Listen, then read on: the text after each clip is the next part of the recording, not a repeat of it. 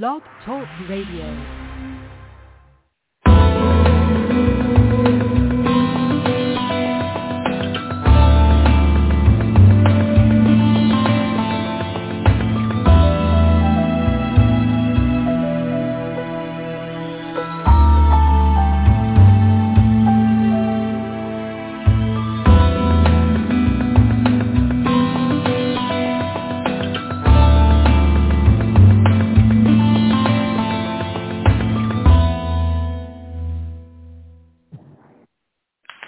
Well, good evening. Today is Saturday, September 23rd, 2023.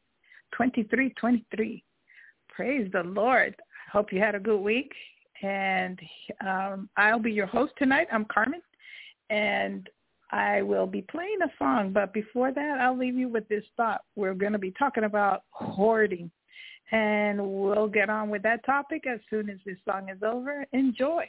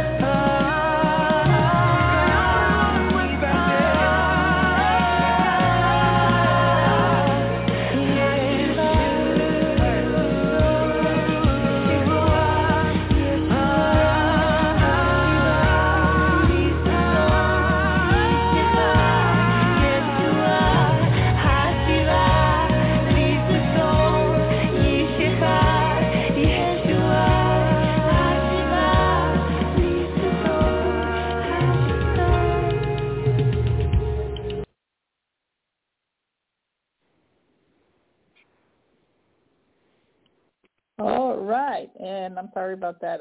The songs I play sometimes, I don't know, they don't always download properly. But praise the Lord. I'm glad to be here, and I hope you had a good week. And like I always say, if you're off track, we'll get you back. And tonight we're going to be talking about hoarding. But last week we talked about clutter. But clutter is not exactly the same thing as hoarding. Hoarding is when things have gotten really bad and they're out of control. And so we're going to talk about that and a little bit about clutter, which is part of that, but is not as bad as hoarding. Hoarding is a behavior characterized by the excessive accumulation of items and difficulty discarding them, even if they have no real value to them. You know, these things they'll hoard them, even if it's not valuable to them, even if there is no sentimental value to them. It can be serious. There's serious consequences for the person that is hoarding. It's serious for their well-being and their living conditions. If you or someone you know is dealing with hoarding, then seeking professional help is in order. Help to organize. And you know what? You can help people organize. But you know what? When they have a hoarding mentality, they're going to go right back to it. And so sometimes in the natural, we need other people to help us out. We need advice. We need help. If you're one of them, you need help with that. But in the spiritual sense, you need godly counselors, pastors, people that will pray for you. And then we'll get into this topic about hoarding right now. So last week, I spoke about clutter. We looked at how clutter could affect the person's life, both spiritually and physically. Today, we'll look at hoarding, and there are lessons God can give us there through these things that we either we live or somebody else lives. Let's use our magnifying glasses to take a look at what hoarding is all about. We know it's a behavior that hurts the person and it hurts other people in that are having a relationship with them. It hurts a lot of people around them. You know, it's not just the hoarder. That is a behavior. You may now ask, are there similarities with the physical and the spiritual? Even though they're different concepts, there are some things that we can find that connect one with the other. You may say, well, I'm not a hoarder. Okay. But let's look at this behavior and what it does. Let's look at how it may affect you, or it may be affecting somebody else. Maybe you have someone you know that behaves like this, and you want to be able to help them, but you don't know how to help them. But you've got to understand the bottom line. The person has to want the help first. It's just like spiritually speaking, if somebody doesn't want the things of God, you can't push it down their throat. You can only pray, and the same goes in the physical. You have to pray for these people and seek God for wisdom on this matter. You have to remember that they weren't always hoarders at the beginning. It didn't start off that way. So hoarding has different, how would I put it, different things that cause them to become hoarders, like the attachment part. Have you ever been attached to something? Hoarding involves a strong attachment to something physical. It could be a possession. It can have sentimental values. Sometimes it doesn't. It can have a value to that person, but sometimes it could be it can have like, let's say you have a friend or a loved one that told you this when you tried to help them to clean up, right? You know, oh no, that's sentimental value to me. And they just keep on piling up because everything either has sentimental value or in their own mind they think it has a sentimental value. Have you seen people that hold junk in storages, and years go by, and they forget a lot about those things that they stored, and they don't use them. They don't really use them, and it turns into junk, especially if the rats and other insects and stuff get to it. It becomes useless.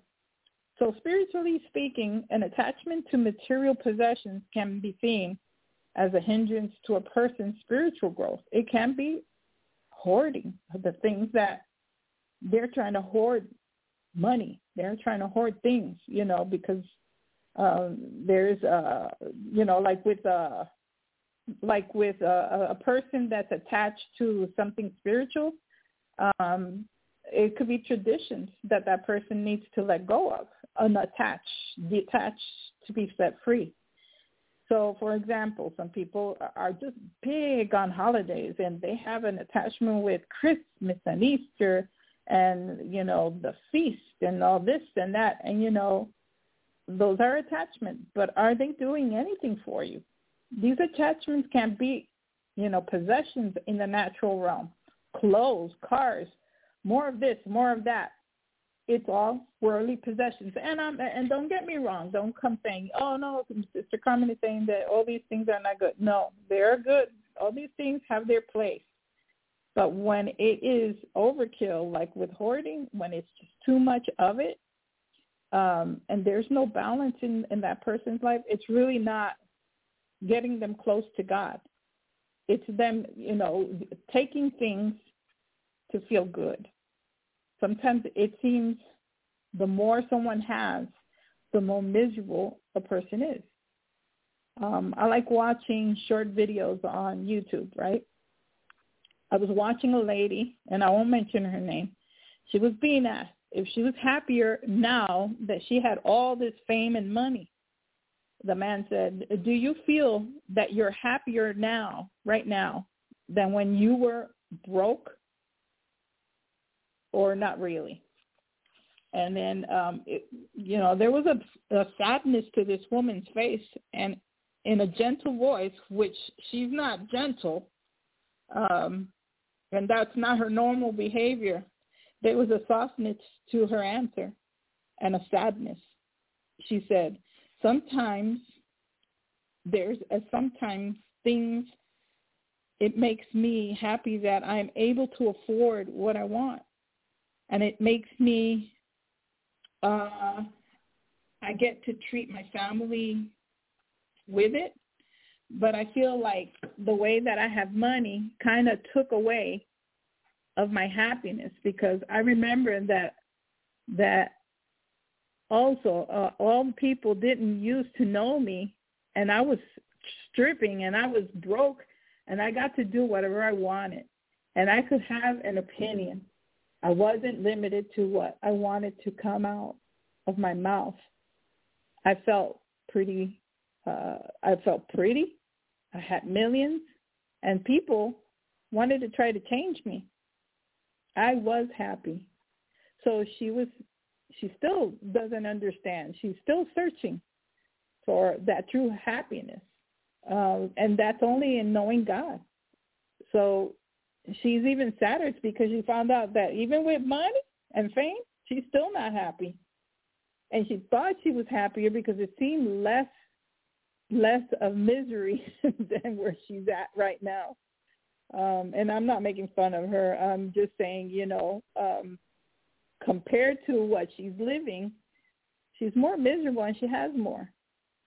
So we spoke about clutter last week, how this can be a distraction. Just like the physical clutter in hoarding, things can create anxiety, fear, want to be overwhelmed, and being preoccupied with these worldly possessions can cause a distraction to your spiritual life.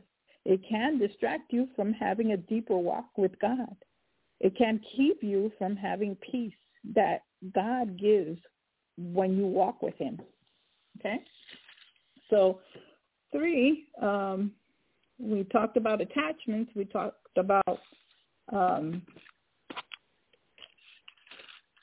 what hoarding does, the clutter, the lack of peace that it takes away from you. So hoarding is both physical and spiritual. It can be in our lives physically and spiritually. But hoarding, when you get down to the nitty-gritty and you want to do something about it, in the natural, you start taking action. You want to clean up. You want to make things, disinfect things, make it, clean, pure, right? And so the same thing goes in our spiritual life. You need some deep cleaning. You need some purification. Maybe the process that people need to go through to achieve that place. In hoarding, it's about decluttering and detaching from these things that distract you. And that is a bigger task than decluttering, let me tell you, because hoarding it gets pretty bad. It is a big task to handle, but it's more than just cleaning the place. It also has to do with the mental state of that person too. You have to work with two things. And so in hoarding, it's about decluttering, detaching, and helping you to get away from the distraction that does from that may mean something to you. These things may mean something sentimental, but most of the time they find out that they're really not, that there is a deeper root in all of it. There's another reason why this person is acting this way. It could be things in your family, the things that you have, the clothes and material possessions that don't do a thing for you. And maybe it's people. Maybe it's one relationship after the other, hoarding relationship, hoarding men, hoarding women. We saw that in the Bible with the woman at the well. Jesus knew she was hoarding. She was hoarding a lot of stuff. She was taking, in some cases, she was taking other people's trash. And in other cases, she was taking other people's treasures. Spiritually speaking, cleaning and purification may involve purifying the mind and the spirit with meditation, with the meditation of God's word. We're supposed to meditate on God's word, prayer. And there's other practices that gets rid of this hoarding mentality that doesn't benefit that person. It could be what you're watching. It could be what you're buying. It could be your work. It could be so many things. And it basically boils down to idolatry. You're idolizing these things. You're putting other gods before you instead of God. That's serious business. So the hoarder is trying to find the meaning to life. They go from one thing to the other. This woman that I spoke to you about, her was fame and fortune and all this stuff, and she's finding that it's not filling her. So I know of a hoarder, and this hoarder can't get rid of anything in her house. It pains her to let go of old expired cans of food. It pains her to let go of the food in her fridge and yet can't have any room to put in the new food. So she leaves it out and it spoils. She has books, a bunch of books. And she says she's a believer, but she has all these books from all these ministers. And she doesn't read them. In some cases, she's got maybe 5, 10 of the same book because she wants to share it with others, but yet she hasn't read them. She has books. She has medical supplies that she doesn't use because she doesn't know where it is, and so she forgets it. She has vitamins, expensive stuff that she's bought on some of these Christian shows that they've sold, and she's bought it because she's bought into the merchandising. And all of it is going to go bad. It's not benefiting her. It doesn't benefit anyone else either because she doesn't give it away. Because her reasoning has to do with her hoarding mentality. Her reasoning is that she'll need it, to be prepared in case something happens. Well, COVID came, and she had food, and she had food from other sources, but her behavior never changes.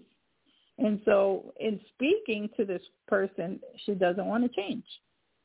And there's been tons of people that have helped her, but there has been no change because she doesn't want it. She doesn't want to let go and doesn't want to seek for the assistance to be set free from this.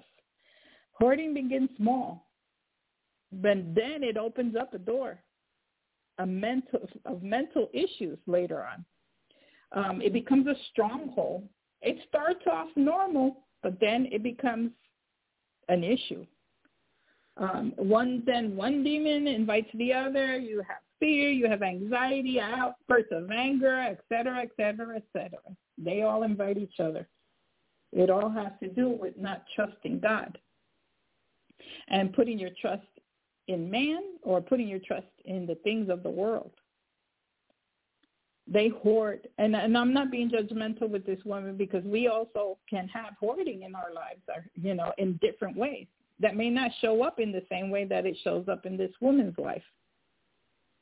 So we have to be careful that we don't judge, and we just pray for those that are going through those things. They hoard so that they have some control over their lives while remaining in the same situation year after year. Doesn't that sound like some people? They hoard things in their lives, and they're the same. There has been no change because they are like that lady, don't want to change. They don't want to. They don't want to put their trust in God, and their lives are the same year after year after year. Spiritually speaking, they are hoarders with their traditions, their beliefs of how they're to keep people around them. They need more money. They need more people. They need more of this. They need more. I need a new wife. I need a new husband. I need this. I need a job. No, you need Jesus. That's what you need. And I'm not saying having money is bad. And I'm not saying having a relationship is bad. So don't misquote me. Don't jump before the gun because you're going to shoot yourself because that's not what I'm saying. Well, but when money is keeping you from God and you're working long hours and you don't have time for God, you don't have time for your family, there's something wrong with that. You're a spiritual hoarder. Maintaining worldly possessions, keeping with the Joneses. My ministry has to be better than theirs and look better than theirs. All I do, it's all for God. But meanwhile, your relationship with God suffers. Your immediate family suffers because you're not spending the time with God, with those around you. Maybe doing a lot of religious works, yeah. But don't confuse doing works here with doing works for God. One is works of the law, and the other one is works of faith. Okay? One is the works. Let me say that again. One is the works of the law. That's religious. And the other one is the works of faith, or works from those who love God. But I would rather say, works of faith because, when you have faith and trust in God, then your works are pleasing unto God. But some people think that the works of the law, and I'll make a difference here, the works of the law are those actions or deeds done to attempt to earn salvation or righteousness, to be in right standing before God, based on strictly following guidelines, principles, and strict religious observances, moral principles, all that. It's like a strict thing. No, we have to do it this way. We have to do it that way. And Paul in the Bible was one of them. He was very religious, and we see a lot of that in our society today. A lot of religion, a lot of it has to be this way, it has to be that way. The person believes that if they stay committed to doing something religious or are faithful, following those beliefs, that they're going to earn brownie points with God. No. No. There's no earning brownie points. The works we are supposed to do is to focus on the idea, if you love God and have faith in him, then you're led to do good works because you're doing it out of love for him and your righteous actions. So if you truly love God, your faith in him will lead you to act the way God wants you to, will, and it'll manifest that way. You'll be kind. You'll be giving. You'll be walking in morality. It's not going to be like before. It's going to be a struggle to be walking in the law, having the works of the law versus walking by faith and trusting in God. Because when you do that, you have you're loving him. It's easy. It's easier. But when you're walking in the law, it's going to be harder, and that's why people give up. After so many years, they turn their back on God. Why? Because they never really knew him. It's your motivation, your purpose behind your actions. Works of the law are done to earn salvation. We don't earn our salvation. It is a gift. It's a gift from God. We receive it.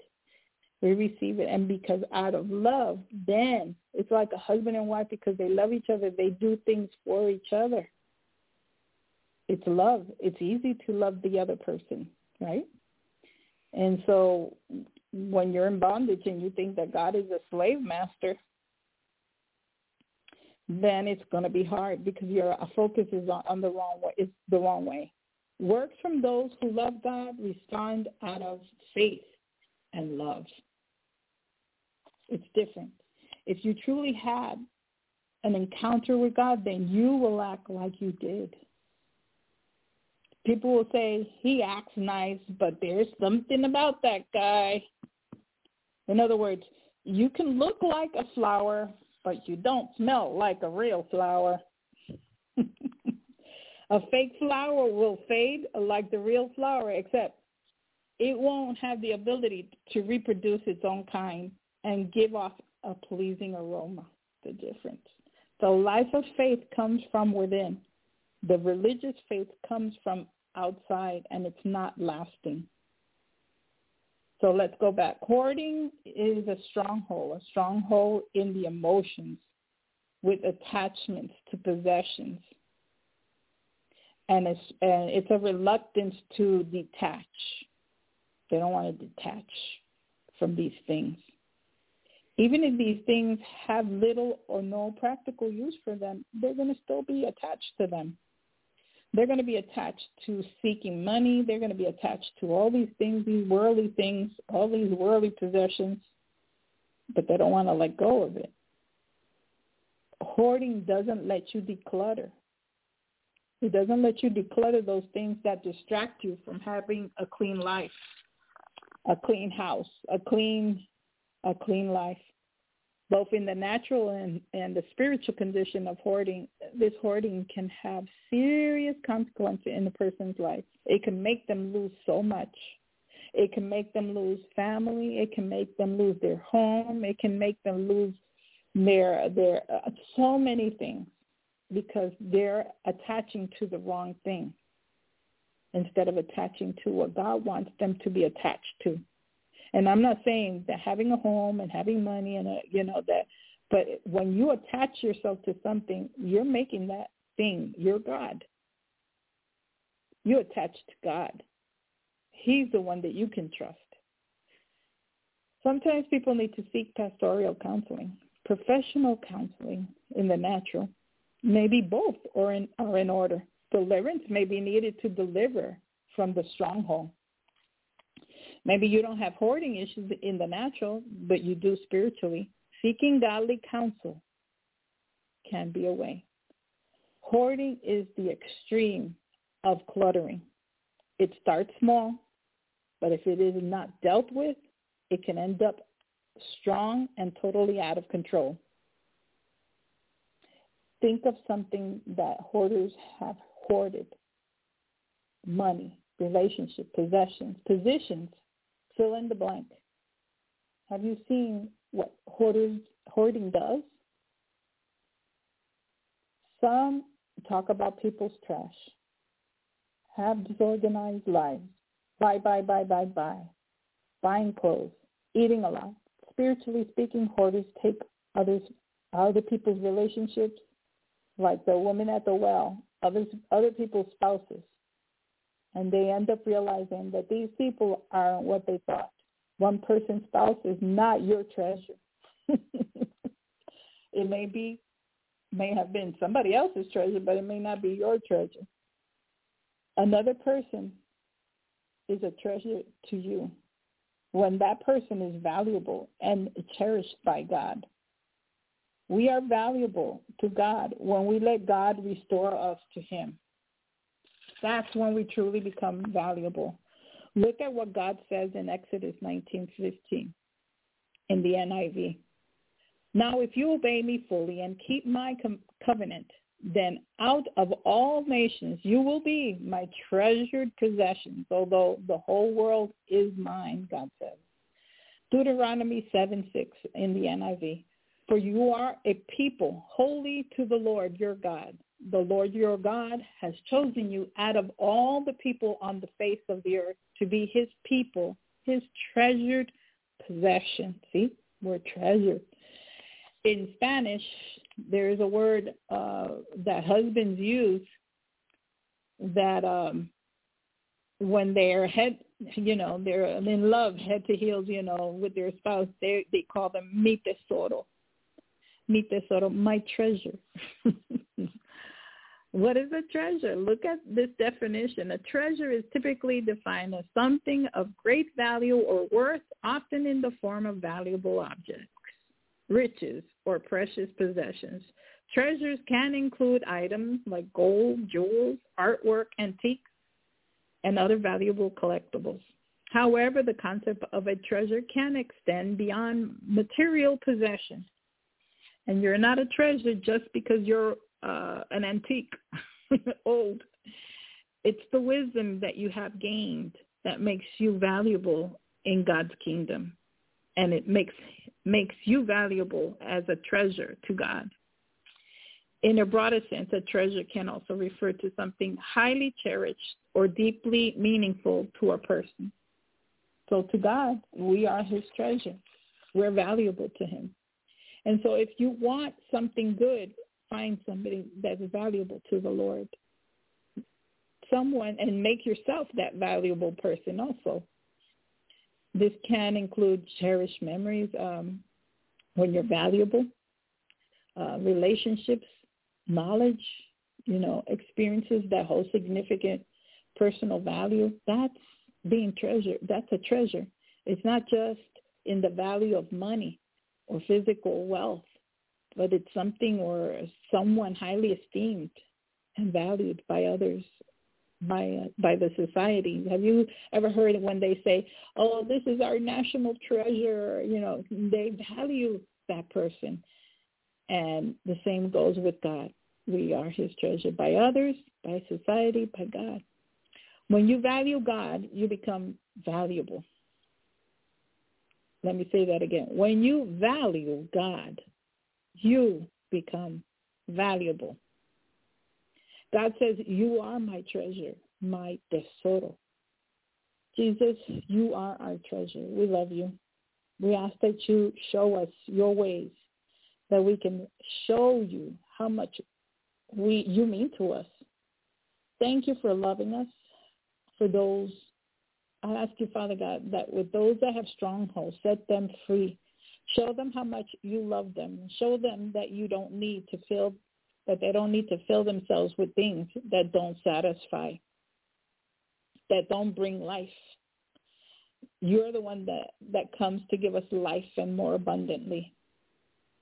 Set free those that need it tonight, those that don't even think that they need it. You see everything, Lord. You died. You died for these people, for the very things that your word says that you came to set the captives free. Set them free tonight. I speak it in Jesus' name.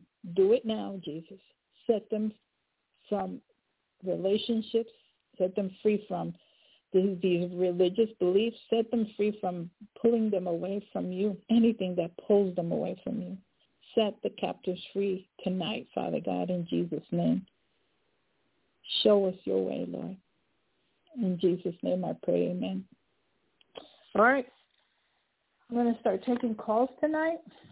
And let's see who is first on the line. Okay.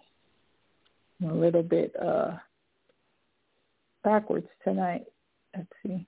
And I'll take your calls. Don't, be in a hurry and drop off and think, come back. After a certain time, the system will not allow people to come in. So if you hang on, you're going to get yourselves prayed for. But if you drop off, you may not be able to get back on. So I'm just letting you know so you understand that. All right. Our first caller is 804218. Your name and where you're from. My name is Angie, and I'm from Virginia. Angie from Virginia. Have you been able to hear me? Yeah, I'm Angie from Virginia. I have a friend here named Rhonda, too, and we called in to incorporate you in our moment. Okay, let me pray for you before I begin, all right? All right. Okay. Thank you, Lord. Thank you, Lord, in Jesus' name, for Angie from Virginia and also for Rhonda, Father God. Oh, I thank you, Lord, for these two women. I thank you for Angie, Father God. Thank you, Lord.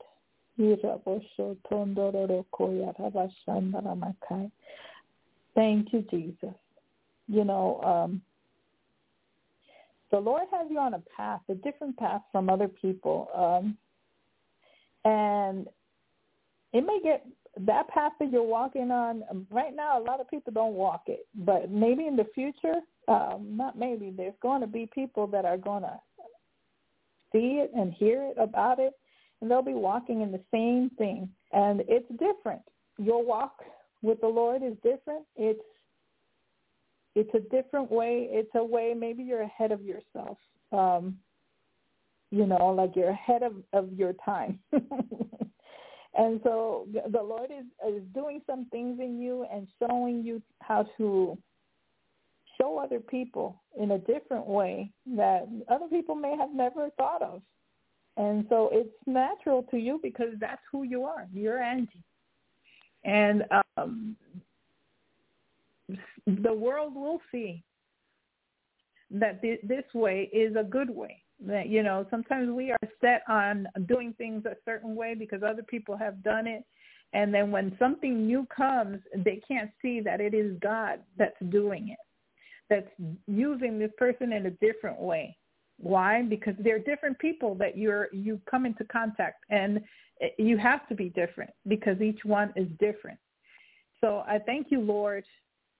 Thank you, Lord, because of what Angie's cooking in the kitchen. The things that she's cooking up in the kitchen, she's showing other people how to cook it too. It's a different recipe, spiritually speaking. Also, it's a different recipe. And at first, some people they're not going to understand, and they're like, "What?" But then when they try out that recipe, they're going to see that it works. And so, thank you, Lord, for what you're doing in Angie's life. Father God, thank you, Lord. And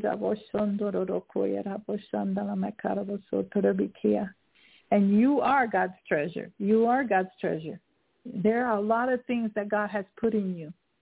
He values the things that he's put in you because it's him in you. So don't forget that. It's God in you. And so I thank you, Lord. Thank you, Lord, for that in the name of Jesus. So I just see you in the kitchen cooking up things, stirring and showing, not just cooking, but showing other people. It's almost like Like you got a show, a cooking show. Hallelujah. I'm not sure if that's something that the Lord's going to do with you, but it's almost like if you had, you were showing people, like in the cooking show, that you show a lot of people, this is the first step, this is how you do it, and next step, and next step, and next step. And so I thank you, Lord, for that in the name of Jesus. I thank you for what you're building up in her life, what you're doing in her life in a different way, not in the same way that other people are used. And so we thank you for that uniqueness, that different way of using her. We thank you, Lord, in Jesus' name. And Lord, we just lift Angie's friend Rhonda, Father God. I hear, my help comes from the Lord, creator of heaven and earth. That's where you lift up your eyes unto the Lord. Up on the mountains, you look up to the Lord. Your help will come from him because you are lifting your eyes to him. Your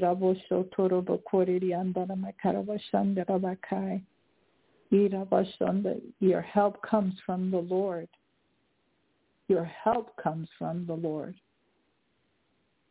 And your trust comes from the Lord. Because everything that we are comes from him. Thank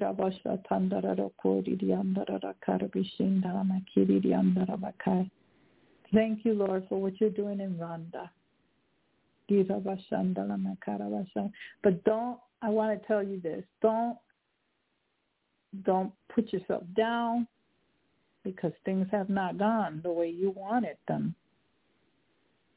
God has a purpose and a plan for you, and it's God's way, not our way. And so I see you humbling yourself, wanting to do it God's way.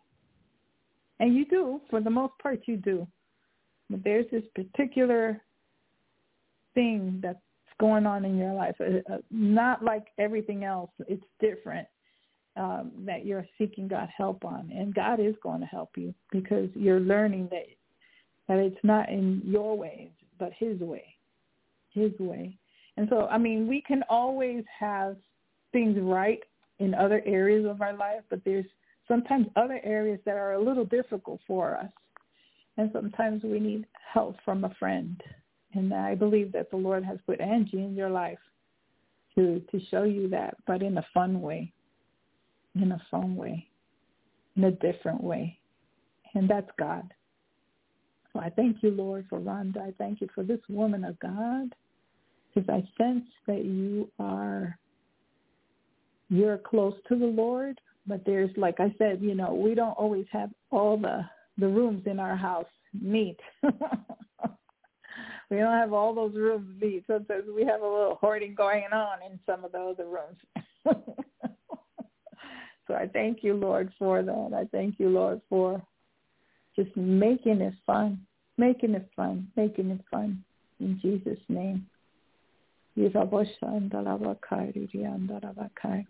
Thank you, Lord. Thank you, Lord. Amen and amen. All right. Let's see if I have this number right. All right.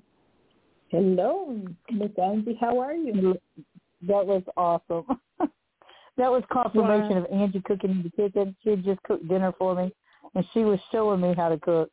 We were doing shrimp and snow crab legs, and she was in there. We were just talking about the different of the ways of praising God and how we're worshiping him, and how everybody is different on believing and how you believe, and you might take one scripture and take it different than another. So she was teaching me as she was cooking, so I guess that would be her cooking school. She is different. She is different. She is, by golly, she is different, and I love her. She is a special friend. There's some similarities there, too, with you and her, is what I'm picking up, too. There's a lot of similarities. I'm going to tell you something right now. It was just a confirmation because I am dealing with something that only by the grace of God and the mercy of God, the love of God, it it would take the power of God on this one, and I'm just standing firm, fast, and faith and belief and trust with God on this one. I mean, so it's something that that only God can do. So yes, I'm going through it. That was a little bit of a confirmation for me. So appreciate it. Yep. You know that God hears and God sees everything, and He's giving you encouragement so that you can continue to trust that He's going to work it out. And Miss Angie, how are you? I'm doing well, thank you, Miss Carmen. I'm just, going from one adventure to the other and clueless from one spot to the other. I don't know what I'm doing, but I ain't going to tell nobody that I don't.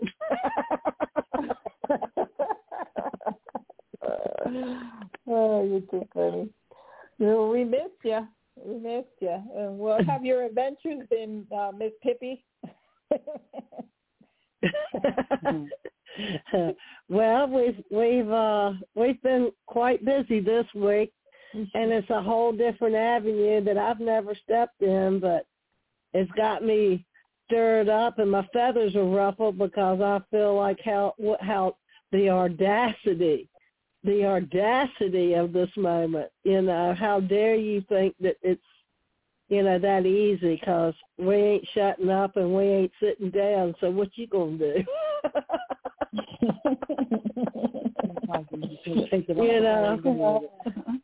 We're gonna keep banging on the door. You're gonna get tired of hearing the noise on the outside. You can shut yourself up and shut yourself out, but we're gonna try to bang on the door, and you're not gonna rest on the other side, I promise, because we're gonna disturb you.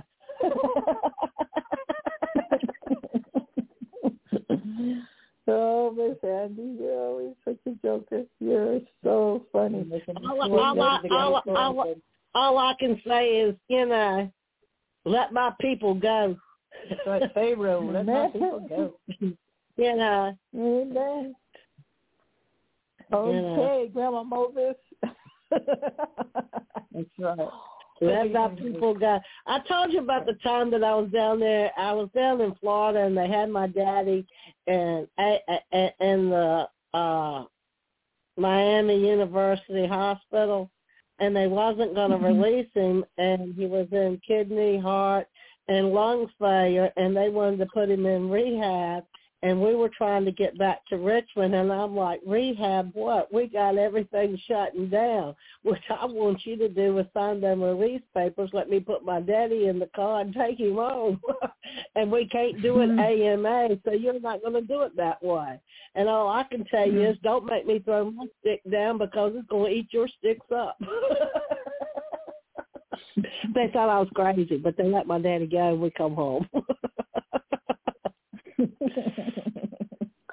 Wow. Well, you keep on doing what God is telling you to do, and watering other people, like Prophet Randy's been telling us. Watering other people. Water. Drink your water. Yeah, you're very different. You're unique, and I sense that God is going to continue using you in a unique way to touch other people's lives that need to hear the way that you say things that'll make sense to them. Amen. Is there anything you want us to pray about? We have a fellow, Ray, that could use a little prayer. He's got his britches hung on a nail. We're trying to help him. We're trying to help him get him unhung, but he's got his britches hung on a nail. You ever heard that old saying? No. In other words, he's a little bit of trouble. When you get your britches hung on a nail. You never heard that? No, but I can see the analogy of trouble. There you go. Okay. What's his name again? Ray. Ray. Okay. Ray. Lord, we lift up Ray to you, Father God. He's in a bit of trouble, Lord, but no trouble is hard for you, Lord. You can do that and help him and much more. So we ask you, Father God, that you intervene in his life in a way where he has no shadow of a doubt that it was God that intervened. And so I pray that, Father God, you do it your way, the way you want to do it. We're not going to say, do it this way, do it that way. Lord, you just intervene in this man's life in a way that will wake him up, help him to understand and smell the coffee, that you are God and that he needs to turn to you, because we can do all we can to help someone to turn, but if their hearts don't want to do it, then there's not going to be a change. But Father God, with your Holy Spirit, nothing is impossible. We ask you that you let your Holy Spirit touch this man, this Ray, in such a way that he cannot deny that it's you dealing with him, Father God. Help him in this situation. Help him, Father God, to cry out to you like never before. In Jesus' name, amen. Amen. Amen. Amen. So. Stay tuned. Dun, dun, dun, dun, dun, dun. Yes, call us and let us know what happened. Angie Church. So, all right. Is there anything else, Miss Rhonda, you would like to ask for prayer for, or anything you'd like to say? No, ma'am. I think you covered it. I'm good now. Just my other problem is Ray. That is my other problem. So you just prayed for it. Amen. Well, you heard our teaching tonight about hoarding, and hoarding is also, dealing with people and stuff like that in our lives. So please listen to that message again. Amen? Yes, ma'am. Amen. All right. Well, God bless you. Thank you so much. All right. You have a wonderful week. A blessed week. You too. Amen. bless you too. All right. Thank you, Miss Angie. Thank you, Miss Rhonda. All right. The next caller, 240-482. Your name and where you're from. Sorry, it's like the computer slow. And good evening. This is Valerie from North Carolina. Valerie. All right. Thank you. Let me put you on mute, and I'll be right back. All right. Thank you, Lord, for Valerie. Thank you. Rhonda was before. Thank you, Lord, for Valerie, Father God. Thank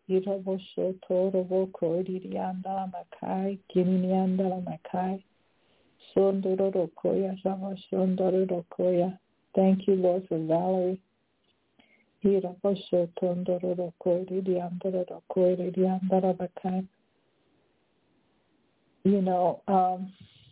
Thank you, Lord. Valerie, you realize you've been thinking, and God's been seeing your thinking. And you're not the same person that you were when you were young. And God knows that. And he's giving you wisdom as to how to do things. The things that were done when you were young don't work anymore. And those were things that you were young, and God knew that you were young, and that you acted accordingly. Sometimes when we're young, we do things, and we just want to do it and have fun. And so you're older now and more full of wisdom, and so God sees that, and that wisdom that he's giving you to correct some of the things, some of the thinking that you had when you were young, and you know that you can't go that route. And in this thinking, I see you seeking the Lord for wisdom. You know that you've done things your way, and it's no longer your way, but his way. And so we thank you, Lord, for that, because she's realizing that more and more. And because of it, God is guiding you in different ways. and helping you, because he loves you, and he knows that you're going to obey. He knows that you're going to go through what he's telling you to go through, and to speak and do and behave the way that he wants you to do it, because you love him. Because you love him. And there may have been things in your life because of being young and doing things when you were young. But you know, and you've forgiven yourself of those things in the past, of the things that you did when you were young that weren't necessarily wrong, but it wasn't, you know how young people, they just do things because they just think that it's the right way to go. And they weren't necessarily bad things, but they weren't necessarily the way God wanted you to do things. But God is seeing you, and he's guiding you, and he's blessing you now. And I see that there is repentance and forgiveness of yourself. You know, I see that you're forgiving yourself of your past. And I see a freedom that's coming out of that because of that. Because you've learned to forgive young Valerie. You've learned to forgive that young Valerie. You're looking at yourself and you're forgiving. And it's freeing. It's freeing you. It's freeing you to move on to the future. Oh, Rabashandala Makiri Andala Bakai, Isaba Sondoro Koya, Sababai, Yoshondolo Koya. Yes, Lord, she is forgiving herself. Oh, freedom is coming to Valerie. I sense freedom. I can sense it. Oh, Rabashandala Rakai. Thank you, Jesus. Continue to help her, Father God, as she moves forward. As you give her light in that path that she's walking in your path, Father God. Lord, continue to enlighten that path, that she would seek you and continue to walk in you. That, Father God, when things get dim, she realizes, this is not where God wants me. This is not where, let's go back to the straight and narrow path. So I thank you, Lord, for what you're doing in her life. Thank you, Lord, for that freedom. Thank you, Lord, for that in Jesus' name. Thank you, Lord. Amen and amen. All right. Ooh, thank you, Jesus. Miss Valerie, how are you? Yes, ma'am. Doing well. That word is definitely, I have definitely been thinking. It's so true. I mean, I guess I wouldn't have put it into those words, but when you started describing it, I'm like, that's definitely where I've been. So I'm just encouraged to see that the Lord sees where I'm at, and just the wisdom, and definitely it is definitely an encouragement. So I'm excited. Mm-hmm. I gotta be clear about what I was seeing. I was seeing you like looking at yourself, and I saw tears, Mm-hmm. almost like you were forgiving your younger self. And that's what I was seeing, and I was seeing freedom, freedom and forgiveness. Sometimes we forget everybody, and we forget to forgive ourselves. And that is very freeing. Oh, that is really freeing. So I thank you, Lord, for that. Thank you for her freedom. Oh, so every time I'm saying that, I can sense it in my belly. It's hard. I think it's hard to, it's hard. It has been hard to kind of take a real look at myself and, things that I've done and, decisions that I've made, and, but I've definitely, it has been a struggle, but, coming to that place of forgiveness, it has definitely been a process. And because of it, I think there's going to be freedom also to forgive those around you, because you've had compassion with yourself, and you're going to be able to have compassion with others because of it too. Mm-hmm.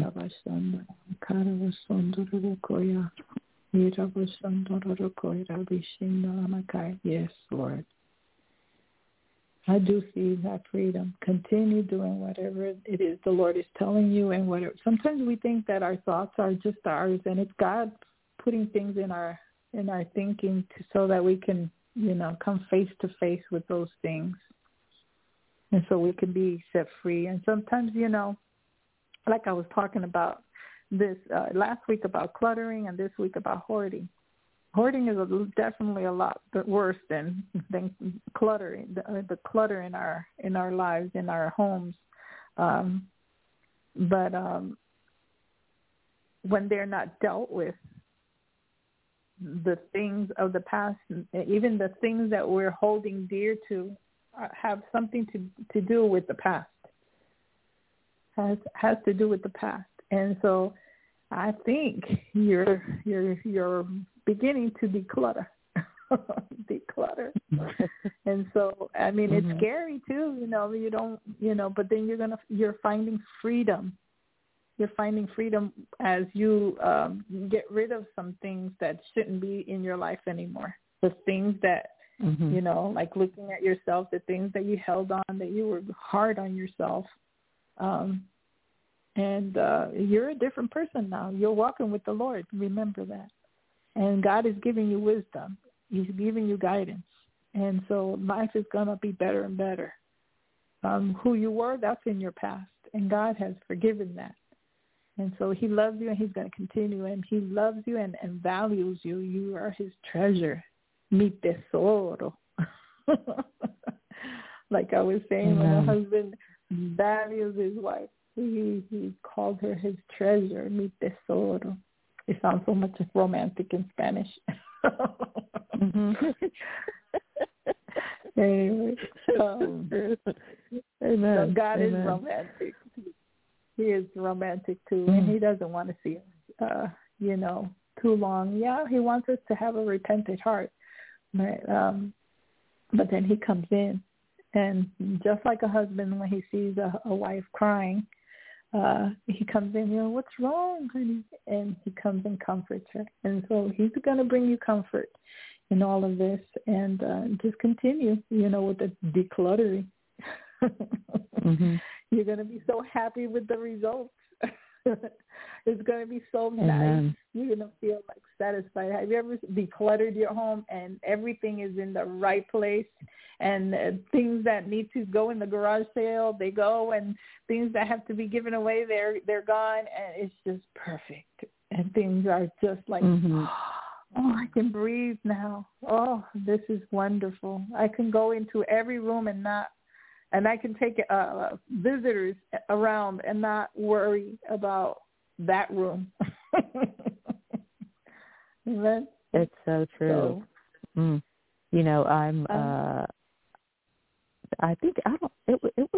it was this year, but it was several months ago. I'd called in for prayer, and one of the things that I called into your show, and one of the things that you had said to me was just to get things in order.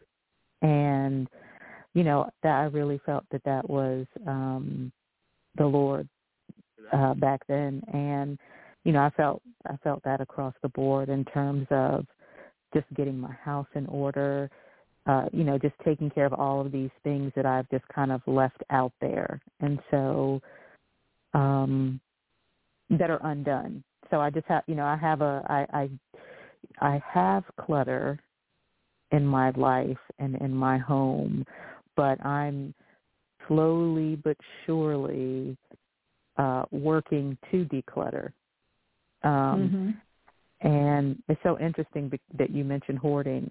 A couple, or maybe probably 2 months ago, I came upon some of the hoarding shows that they used to have on. I can't remember what station it was, but and one of the things they talk about is that people generally start hoarding after some traumatic life event, whether it's losing a parent or divorcing or something like that.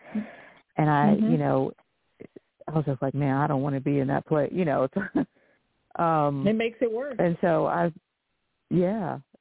so I've been, working to declutter. I've been getting rid of things, but I feel, I feel that there is a purpose in what I'm doing. And so, and it's not just the physical, but it's also the spiritual too. Just kind of like you were, talking about letting go of some of those things. So that's really encouraging to me. And I just pray that I would continue to stay on that path of, the path to freedom and just decluttering my life.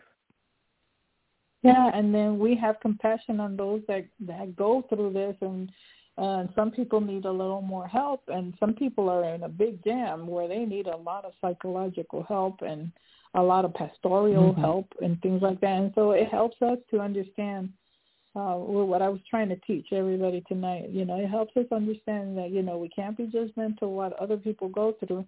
They may have gone through some tough stuff, and that's why they act the way that they act. And, we have to pray for them, and we have to understand, like you were saying, the psychological traumas of things that have happened to people. Some of it is brought by themselves. The things that they're going through, it's their own not dealing with these things that they needed to declutter out of their own spiritual lives and their own lives. And when they don't deal with it, then chaos comes in. And so it's not always the devil. It's not always the devil. Sometimes it's what we allow.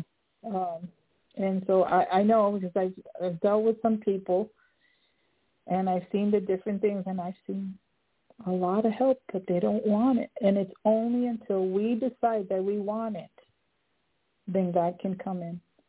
There is a saying, and I know it's not a Christian saying, but it says, when the student is ready, the teacher will appear. So in other words, when you're ready, then the Holy Spirit will say, oh, okay, now we can get started. Now we can get started. And so God is, waits sometimes, and some people never come out of that state because they never allowed God to come into those rooms that were messy and get the help from him. And so sometimes God uses godly people, and God gives them wisdom to give us the wisdom to know, because they've either gone through it or have dealt with other people that have gone through that. And so we need godly, the Word of God shows that in the midst of many advisors, godly advisors, there's victory. Right. There's victory. But things we can't just do it by ourselves. Deliverance, sometimes we can have deliverance on our own, but sometimes we need deliverance with help. Yes. And so I just pray that you put people, godly, divine connections with Valerie, Father God, that whatever other things that she may need to deal with, that Father God, you put those people in her life to help her, not to manipulate her to go this way or that way, but to help her so that she can help and hear your voice and do as you say, because she loves you. Not because she has to do this or she has to do that in order for this to happen. No, you love her already. You love her already. You've set her free. She doesn't have to earn anything. She's good the way she is, but you love her too much to leave her the way she is. And so we thank you. It's just like the relationship of the husband and wife. That the husband loves the wife so much, and he doesn't want her. He wants to give her the best. And so God, give her the best. Help her, Father God, in Jesus' name. Amen. I see freedom. You're being set free. You're being set free. Continue doing that. Amen, Valerie. Is there anything you want prayer for, or anything else you want to say? I would like to ask for prayer for two of my children, Jonathan and Grace. They live with me. My other son lives with his dad, and the ones that are with me is, they've just been I'm just been having a difficult time with them. And I think it's emotional. I think it's, I just ask for wisdom, and I need wisdom in how to deal with them, and patience and perseverance, just because some days it just feels so difficult, and sometimes I just don't know what to do, or, I'm just discouraged because they're not doing the things they should be doing, and, it's just a lot of things to consider. I know they miss their dad and all those, just all of those things. So I guess just prayer for them and their walk with the Lord, and just their, their need, what they need, what they're missing. I know that they're dealing with, life as it is right now, I guess, without, I don't know exactly how to say it, but I need wisdom and just prayer for them. As you're seeking the Lord and you're allowing God to help you, you're going to notice that there's going to be changes in them too. They're going to see the changes in you because think about it. When there is a hoarder or someone that has a lot of clutter, when they deal with their lives and they deal with the clutter and the hoarding or whatever they have going on, what ends up happening is that it affects everybody else in the house, their life. They see that it's helping that person do what they're doing, and it also helps them, and they learn things about themselves. So continue doing what you're doing with your walk with the Lord, and you're going to start seeing some things in them. But we definitely will pray. We'll pray for them right now. Thank you. So thank you, Lord, for Jonathan and Grace. And what is your other son's name? Seth. Seth? Thank you, Lord, for Seth. Lord, and to Jonathan and Grace, Father God, we lift them up to you, Lord. Father, we ask you, Father God, that you touch them too, Father God, that you bring healing in their emotions, that you bring healing because they're taking it hard, this divorce, this separation, whatever this is, Father God, however long it's been going. Lord, we just ask you, Father God, that whatever emotional trauma this has caused them, Father God, that you come in and you start helping them, that you start dealing with their hearts, that they would start seeing, Father God, their parents also healing, Father God. And Lord, we just pray for Valerie and her ex, or her soon-to-be, I don't know. So we ask you, Father God, we lift this relationship, and we pray, Father God, that you bring healing, that as time goes by, things will be healed. I pray, Father God, that you give her wisdom to know how to walk and talk about their father in front of them, that you would allow them to see that there is a change in her too, Lord. Help her, Father God. If there are other things that need to be changed too, Lord, help her, Father God. So we just ask you, Father God, that you envelop this family, Father God, with your love, with your peace, that you would help them to work things out, that you would give them that season of peace where they can sort things out and make sense of it all, Father God, although sometimes it doesn't make sense. But, Lord, we just ask you for that forgiveness, that there be forgiveness in the children, there be forgiveness with the ex-spouses, that there be forgiveness within each other, Father God, that they will forgive themselves, that they won't carry those burdens that are not theirs to carry. Yes, Father God, if they are carrying something that is not theirs, and then they need to understand that sometimes things happen, and that but God is still on the throne, and God is still working for their good. So help them to see that God is there, that God loves them, that he has not forsaken them because of all this that's gone on, but that he has a perfect plan for them, for the whole family, for each and every one of them. So, Lord, we just pray that you bring unity. And, Lord, we bind this spirit that that it has been going around in our society where children get so angry at their parents and they just want to ghost them and they want to distance themselves from them. And they think that it's right. I bind that spirit from operating in this family in any way, form, or fashion in the name of Jesus. That they will not do this, Father God. I pray, Father God, that there will be love, that there will be forgiveness, that, Father God, that there won't be estrangement, Father God, in the name of Jesus. Lord, bring healing. I pray, Father God, bring healing. And that you give Valerie creative ways to keep the family united, even though it's not structured the same, but that there will be forgiveness and that they will see, her children will see it, Father God, and see that there is a change, that there is still, that we can love people, maybe not in the same ways that we did before, but there are different ways of loving.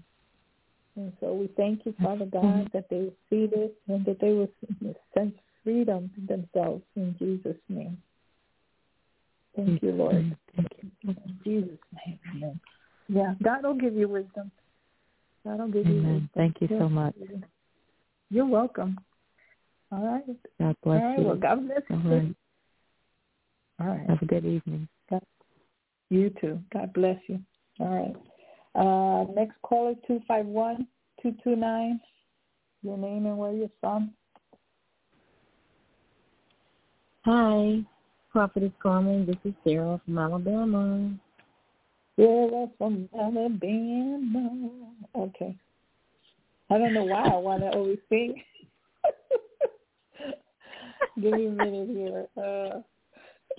Every time I hear your name, Sarah, I want to sing Sarah from Alabama. All right, let me put you on mute, and I'll come back to you. Thank you, Father God, for Sarah from Alabama. I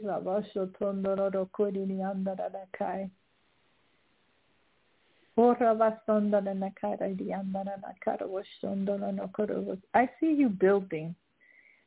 And, you know, sometimes we feel like we're in the wilderness and we're, left alone.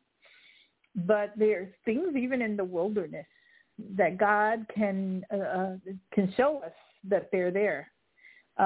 Sort of like sometimes, you see these shows that they have the wilderness, right, experience where people get thrown in the wilderness and they got to fend for themselves, right? And they're given certain amount of tools. And so I see you like that, that God is giving you the tools, whatever they are, to build a house, build a relationship.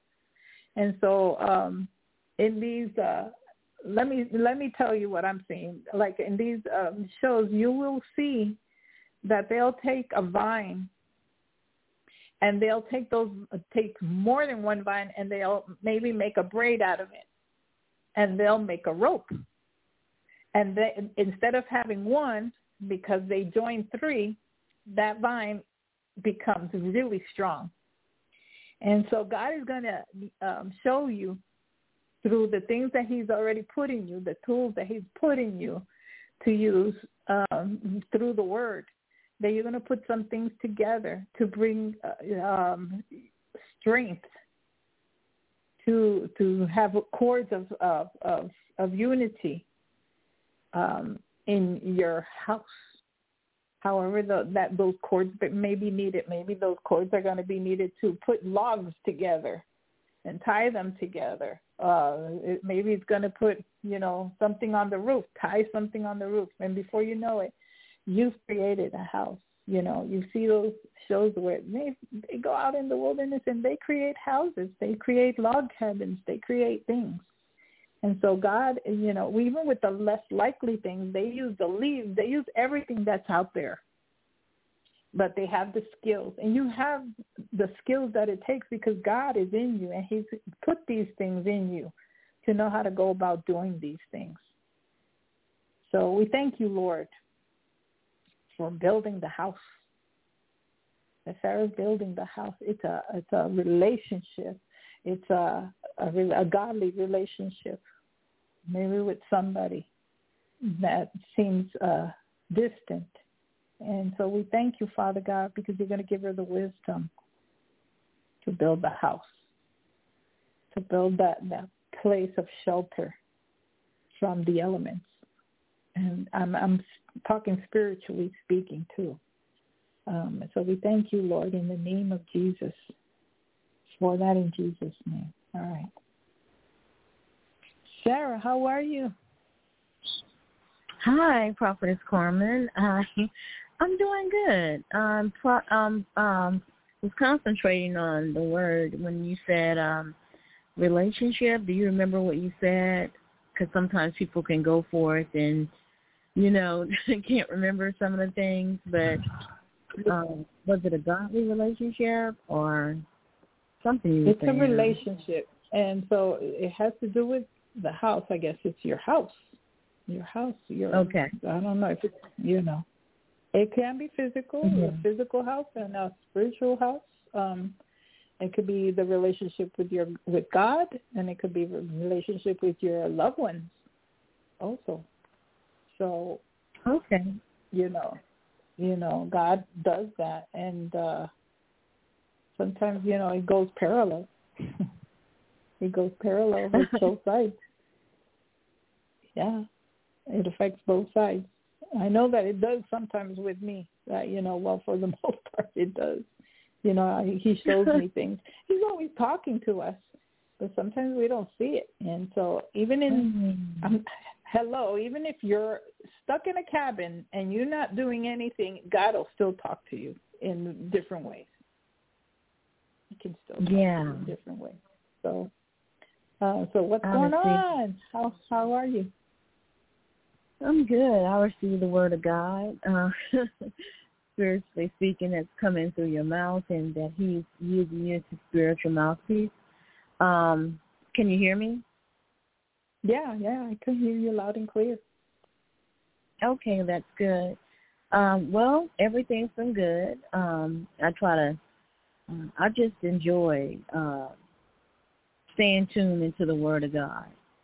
And to stay tuned in that arena means to just to be able to be close to Him, and then sometimes He does pick us out and put us in the wilderness to see our reaction, to see if we're going to be living by faith in the wilderness. What are we going to do? I mean, it doesn't always have to be, when people think wilderness, it's going to be bad. No, it could be the best time in your life because you're hearing Him clearly.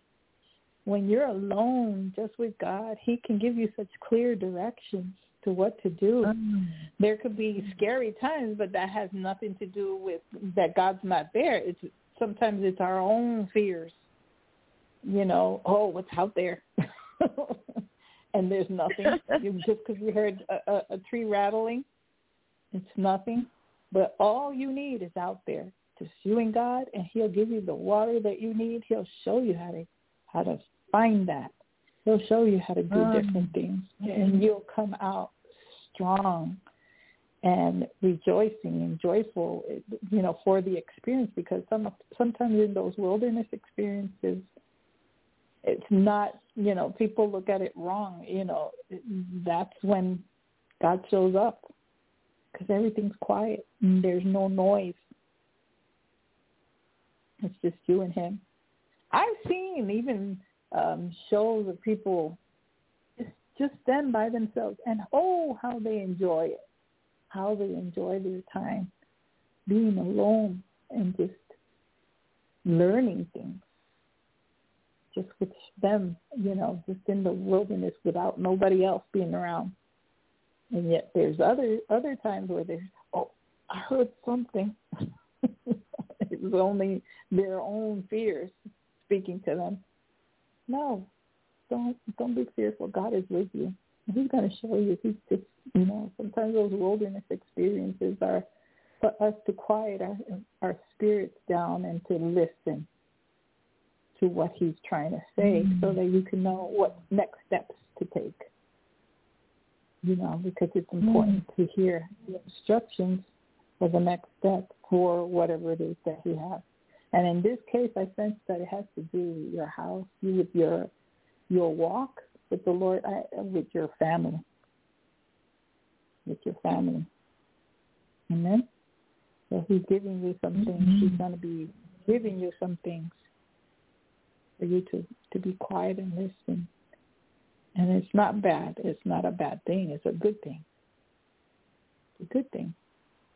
I've seen...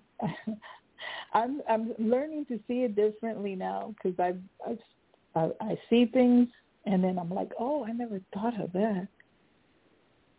I never thought of that. And so as I'm speaking to you, this is what God is pulling out of me right now for you. Amen. Amen. Amen. Hallelujah. I tell you, that is that gifting that he's put on the inside of you, and it's awesome, because you're giving it not only to me but to others that are partaking of the line, the Prophetic Grace Network, and that is awesome. I mean, because that gifting is flowing to others, and then they're able to concentrate on it, get that relationship with God in mind, and they have it in just them flow. too. Yeah, and you have it in you too. It's not that many different. It's where God is. God's the one that's doing it. It's all Him. It's all for His glory. It's all what He wants to do. Without Him, we're nothing. We can't do nothing. We can't say nothing. And so he lives in you, and therefore you have that in you. You also share that with others. Amen. And so we have to stop seeing that everybody else is more, or that they have this or they have that. No. We all need each other in the body. Like the eye cannot go without the mouth, without the nose, without the ears. The hands in the body is needed. The feet are needed. Every part of the body is needed. Without it, we are not a body. We're not whole. We're supposed to be together. Amen. We need each other. And that's what I think God is trying to show you through this. Quiet you down to show you, okay, these are the things you're giving me so that I can put this together. What for? So that we can shelter, when it gets dark. When people go out there in the wilderness, they gather the wood, the leaves, the vines, whatever they need in order to create a shelter, because they know that nighttime is going to come, and they need to be under the covered from the elements. And so I believe that God is trying to show you that for certain things, so that you can find that shelter in Him. And it's not to fear the darkness. Day and night come. Those are normal things that are coming, and then the sun comes out, and then it gets dark, and then the sun comes out. So that's our life journey, Sometimes there's sunny days, and then sometimes there's nighttime. So God is going to help you. And through the body of Christ, we help each other as the Lord speaks. Amen. And so I'm sure that you're going to learn some things, and you're going to come back and share to help others. So nothing big in Carmen. It's the big one is God. Carmen without herself is like a dry branch. The life in this, you are, the life that we have in God. Yeah. And how is it that scripture goes? I am the vine, ye are the branches. So and the very without branches. Life. Yeah. Let me see if I find it. Nothing. Yeah. Let me see. My mom would tell me, she said, do you notice how God lets the hurricanes come at night, and because everybody's like, get ready, and they give us the warnings and everything, but it comes at night because if we saw a hurricane, he protects us from seeing the real thing. And I said, okay. Well, the hurricane comes at night, and then so it's doing all the, the eye and all that comes through. And then when we wake up in the morning, we see the roughage, Yeah, but you were under the shelter of the Almighty. Mm-hmm. Mm-hmm. John 15:5, it says, I am the vine, you are the branches. If you remain in me and I in you, you will bear much fruit. Apart from me, you can do nothing. So apart from God, we cannot do anything. So he's going to be showing you some things. Sometimes God prepares us ahead of time for certain things that come our way, and now we have the victory because we've already been listening. Bam, you get that done. And, and so many times people don't have the victory in certain things because they're not listening. They're taking in what the world has and amassing all this other stuff, but it's not what they need. It's sort of like the hoarder. They have this and they have that, and those are things that don't have any value to that person. Have you seen households that are like that? Oh, they got this, they got that, and that, but do they use it? No. Is that what they need? No. So God says, you're all you're going to need. He's going to show you what you need to do it, and everything else is going to be nothing. There's not going to be clutter in your house. There's not going to be hoarding in your house because you're not taking in and wasting time taking in what is not of true value. Amen? Amen. Well, that's amazing because I was talking to my daughter, and she was saying how, people, they have this, they have, some stars have 30 cars, and they don't even know how to drive them, and all this kind of stuff. I said, well, isn't that something? I mean, they're millionaires and don't even know how to drive the cars. And I'm like, can you imagine? They've got, 20 cars in the driveway? I'm like, what good is a man to profit the whole world, to gain the whole world, but yet lose his soul? So, I mean, at the same token, you're gaining all this stuff, you're hoarding it. Come on. Yeah, that's what I was talking about earlier with this one lady that I didn't mention her name, but they were interviewing her, and she's really loud, and she talks loud and everything, but yet when she was doing the interview, they asked her about her life, if she was happier. Do you feel that you're happier right now than when you were broke or not really? They said. And so she was almost in a sad face. And this lady's never sad. She's loud and, and she's telling it like it is. And in a gentle voice, she says, sometimes, she said, there's something it makes me happy that I'm able to afford, when she's able to afford things, what I want, and it makes me it makes her to get to treat her family because of all the money that she had. But she felt that the money that she had was kind of took away that happiness because she remembered how before she didn't have as much, and she was going stripping and she was broke, but she was able to say whatever she wanted to say. She got to do and say whatever she wanted to say. And now she felt that she was being limited and that a lot of people wanted her to be a certain way, wanted to change her, and that didn't make her happy. And so she still doesn't understand that it's not stripping, that it's not money, that it's not fame that's going to make her happy. God is the only one that's going to make you truly happy. Yeah.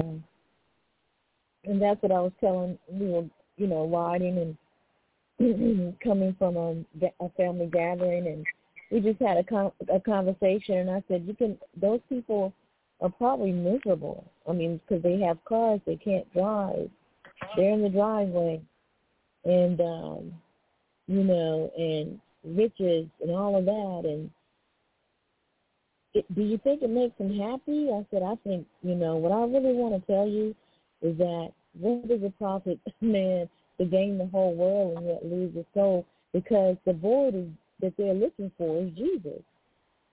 Mm-hmm. They just have that void there. Once the void is, yeah. Have you seen a hoarder? Sometimes a hoarder will drive around and they'll pick up other people's trash and they bring it into their home. Oh, I can make something with that. No, you can't. You're just hoarding things. Instead of running to Jesus, you're running to things that you think that are going to make you happy, whether it's fame, whether it's bringing this or bringing that possession into your home. You're just creating chaos.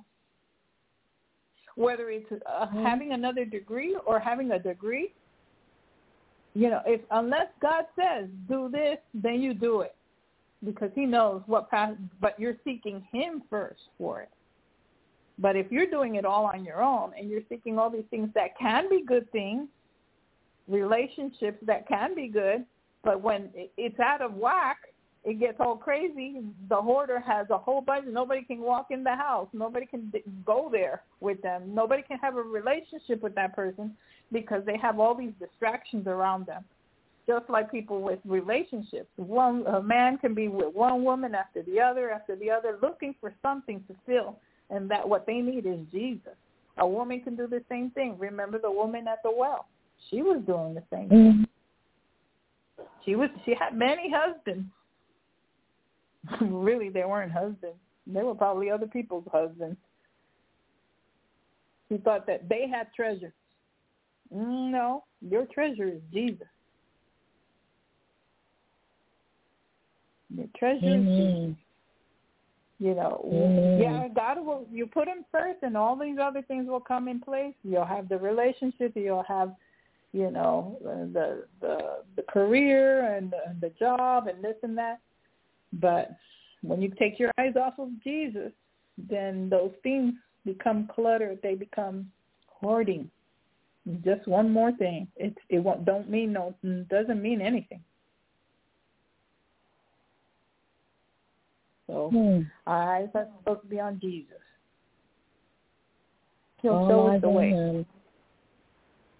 He'll put it all in order if we just keep his eye. If we keep our eyes on him, he's a God of order, and not of chaos and confusion. And think about a person with hoarding. Isn't there a lot of disorder? Just imagine it. I'm trying to give you visuals so that you can relate the visual with the spiritual. So, a hoarder will go anywhere they go. They bring out the other people's trash. Some of these women do the same thing. They pick somebody else's husband that's not a godly man, not valued by God. Because remember what I said, you're valuable to God when you start doing what God says to do. We looked at the word, treasure. And so these people are not walking with God. They're not treasured by God. God doesn't see them valued. He loves them. But when they start loving him and walking the way they're valuable to him. They're a jewel. They're a gold to him. And so he can use that, and a lot of people think, antiques are great. But what good is it that you have an antique and you don't show it and you hide it in your attic? No, God, uses what's valuable and he puts it on display to be used. And he does that with us. Yeah. So, we can't look at all these things because it's just going to be clutter in our lives that is going to distract us from getting close to God. They're all fine and dandy. A relationship is wonderful, but if that other person is not seeking God, then there's going to be clutter. There's going to be hoarding for nothing. It's just going to add on, and it's more baggage and more baggage and more baggage, and before you know it, it's hard to live together. It's hard to do what we need to do, in this relationship. It's hard to be around you because you're not seeking God. I'm not seeking God. Yeah. We're being a distraction for each other. Or the job can be a distraction. I don't have time for God. This job consumes me. You see? And seeking to have so many children. Some people want to have a whole bunch of children. If God didn't say you were to have a lot of children, you better be careful, because they can be a distraction too. Idol worship. You spend all your time on them. Even for that, even for how big of a family do you want us to have, Lord? What do you want us to do, Lord? Everything we need to. I wish I had learned these lessons when I was younger. I didn't know. I didn't have godly people that knew these lessons either around me. Now that's I do. What we thought. And because we... Go ahead. I'm sorry. That's another pointer that I talked about with Leah as we were riding tonight. When you have Jesus, like I said, I wish I would have, had the Lord at a very early age, because when you have him in your life, you don't have any of the trouble. I mean, you're going to have some things that the adversary tries to, throw at you, but you can catch him when you have the Lord. But now when he puts everything in order, in other words, that's what I'm trying to say. And I was just telling her that like in a marriage, if a husband get married and things are out of order, he puts mama first. Nope. When you get married, you have to be with this person, the one that you have to talk to and decide things with is this spouse of yours, not mama or daddy. Yeah, that's right. It says in the Word that you have to leave, cleave to you have to leave your family or something like that. The husband. Not that you hate your family or anything like that, but there is a proper order of doing things.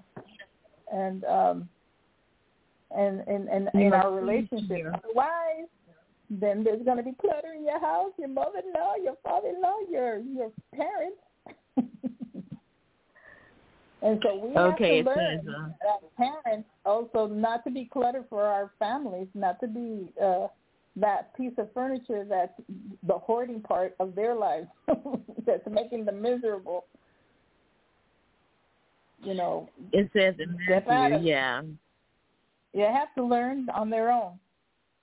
They have to learn on their own to seek the Lord for everything, because one day you'll be gone, and then you have to deal with it with your own life. And if they didn't teach you how to turn to Jesus when you're going through, then you're not going to go through. You're going to be so crazy.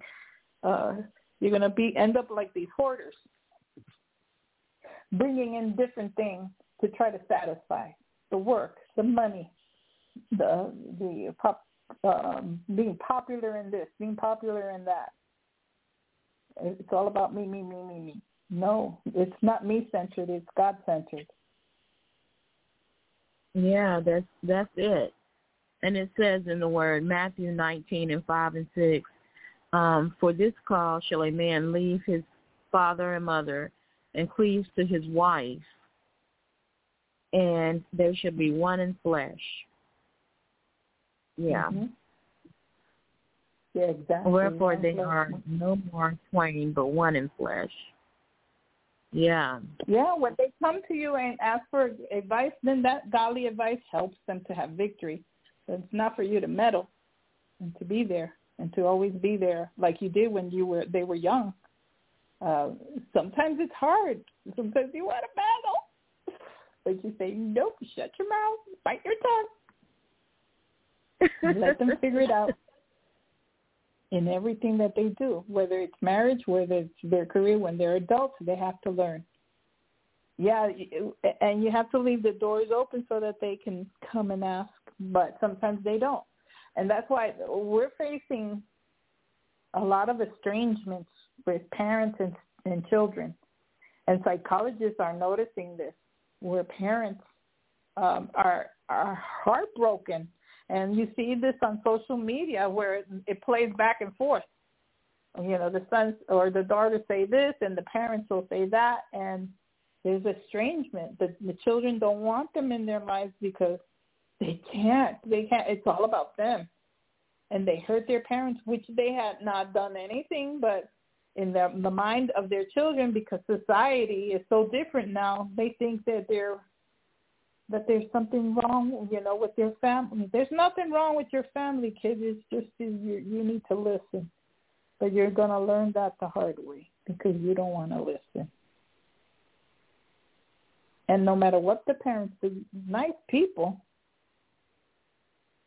they're going to do what they're going to do. But we have to be careful and seeking God, and God will give us what to do. He'll show us. But if we don't spend time with him, we're not going to make it. We're not going to have the victory. And sometimes others know what to tell you, have gone through it, and have wisdom and can help. But it has to be godly wisdom. It can't be any old Joe from out the street. You know, sometimes you can see when a person has wisdom in their life, and those are the ones that you seek for advice. Whether it's for your marriage, whether it's for your personal life, whether it's for your single life, whether it's for ministry, you know, everybody has somebody that God will put in their path that have been there, done that, and can give you godly counsel. But not everybody can give you godly counsel. I was dealing with one lady, and she was going through abuse, and the things that they were putting this woman under in her church. One was saying one thing, the other one was saying, go back to him, and the other one was saying, no, leave him. They had this woman in such confusion that she was just poured out in tears and started talking about, I'm like, first of all, this person said this is not of God. This one said this. That seems a little bit more, but you have to have a plan, because if you're doing this, you have to be careful. And so I gave her some wisdom, some godly wisdom as to how to approach it, the situation. But she's getting all, you know, it's an abusive situation that can be very dangerous. And so, but nobody but this lady can do it unless she wants. Because I've seen this happen before, where two of these other ladies that sought help, and they helped her and this and that, they went back, and they end up dead. Yeah. One got beat up, and one of the blood clots from the beating gave her a blood clot. She died from it. Then there was another one that used to have drugs with the husband. The husband was a bad one. And a church took her in, gave her a place to live, gave her, you know, ways to make money, and she was doing fine. And then for some reason they had to communicate and took her back. She got into drugs again, and she died. And she died? Because of the man. She died too. Oh, wow. But this other lady that I just met, she's got a pretty predicament. I can't go through all of this stuff, but, you know, I made it really loud and clear. I mean, you have to deal with it. You see this other person that you're dealing with, and this other person that you're dealing with, that's similar to what you're going through. So you're going to have to deal with it too. If you don't, you're going to be just like this person. She goes, oh, but this person is in a lot of trouble, and that's why I wanted to help her. I go, yeah, you're wanting to help her, but you can't help yourself. You got to help yourself and love yourself before you can love on others, so that you can see clearly, knowing how to help others. But if you don't take care of yourself, you can't go helping others. You're going to put yourself in a lot of hurt. A lot of hurt. So we can't go giving out advice when we have big messes sometimes. We got to be careful. They can follow our advice and they can hurt themselves. Yeah. So that's why we need Jesus to show us how to build our houses, how to find the shelter when times are rough. And I mean spiritually speaking and physically speaking. You know, when the storms come, we'll be protected. Just like when we go through thunderstorms and whatever, if we build the house right, we're going to be covered. Amen. Amen. Amen. And it's God is universal. You know, He takes care of everybody, and He puts the whole world in His hands. He's universal. Right now, He's moving as we speak. Everywhere. He's taking care of you and I, the situation, everybody's situation. He's everywhere. You know, he sits up high and looks down low. He's probably like, what are they doing? They're running around like rats. I'm trying to talk to them. Wait up. You know, but and it's amazing how much I have been taught, you know, through TGN, because I went to a church one time. They were really preaching it and going forth, and I don't know, the lady was trying to push me on the floor, and I don't know, ever since then I didn't go back, because I'm like, look, I'm not going to, you know, if I go back now, I'm going to hit the, you know, so it's, to me, I feel like you get discernment, and once you get that discernment, whether the Lord is speaking and everything, you're going to know. He gives you His comfort in the Holy Spirit to let you know what's going on. I mean, I'm not saying everybody is like that, but anyway, that's a different subject. So I just wanted to just throw that out there, that Jesus gives you discernment to know what's going on in the different arenas. But anyway, I just say that to say that the Lord is universal and He sees everything, you know. And once you learn through a bad situation, whether it's verbal or any kind of abuse, it's good to just get away from it and let the Lord speak to you instead of running back and forth. You'll drag yourself through the mud. So. And well, is there anything else that you want? Would you like prayer for anything, or anything else you'd like to say before I move on to the next caller? Well, yeah, I've got. You can make it short because I know you've got other callers, but I'm going to pursue going back to school. And I only have a year left, so I just want to try it and get it out of the way. You know. Well, Father, in the name of Jesus, Lord, Sarah has plans in her heart, but Father God, we just pray that you just show her, Father God, what your plans are, if they are your plans that she's seeking. So we thank you, Father, in the name of Jesus, as you show her that she, Father God, will follow in those steps in the name of Jesus. And we thank you for her family. Bless her, Father God, as she seeks your face, as she seeks your will. In Jesus' name, amen. All right, Sarah. God bless you. It's always nice to hear your voice. Amen. You have a good thank the Lord. Sarah. You have a great week, and hopefully I get a chance to talk to you soon. If not, love hard and forgive. Love you. I love you too. All right. Bye-bye. Next call is 504-282. Your name and where you're from. Hello, it's Nicole from Louisiana. Nicole from Louisiana. Okay, give me a minute. Nope, that's not it. Thank you, Lord, for Nicole from Louisiana, Father God. You know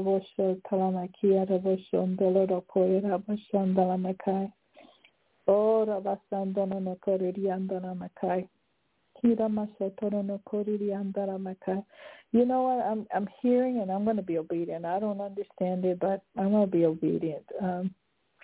Nicole, you feel like a Leah. You know how Leah was sometimes rejected and felt that she wasn't getting the love, but yet another person did, and you feel like the Leah, like the rejected one. And so God says, no, that you're the love of his life. He loves you. He loves you. He loves you, and he sees everything that goes around you. And so he's going to bless you because your eyes are put on him and not the things of the world, the things that are around. You know that those things don't satisfy. And so, but at times you feel like that. And so you're crying out to God like Leah. And so because of your crying out, God is going to bless you.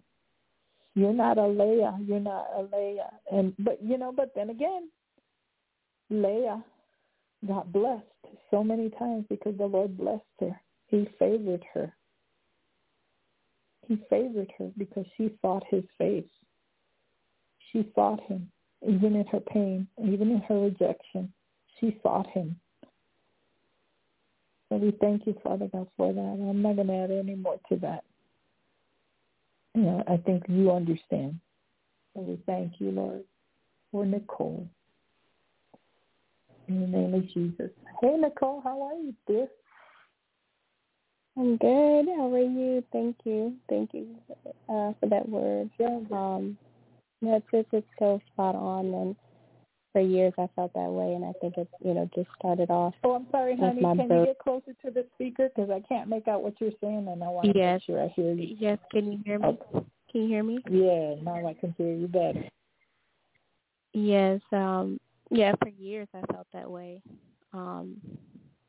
Starting from birth, I was given up into foster care, and then, I was almost adopted, and then, my parents were young parents, and, initially wanted to abort me. So I think it started very, very young in the womb. And so, my healing, I've been working on healing for years in regards to rejection. And, God, he just continues to remind me throughout my life, and affirm me that, I'm loved and I'm wanted. And so that's spot on. And I know the Lord is speaking through you to remind me, especially during this time, especially when I go through hardships.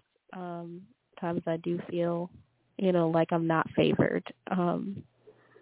And I know it's an immature thing, so I try not to think that way whenever, bad things happen. But, the enemy has a way of using our old wounds to, cause insecurity and confusion. And so God is always there to remind me.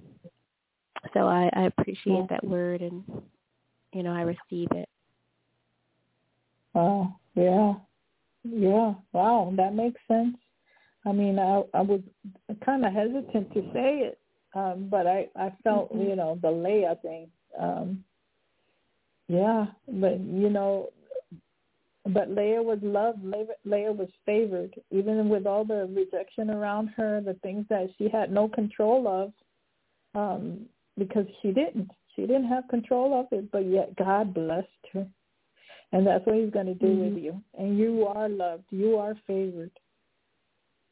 He loves you. Remember that. Thank you, Jesus.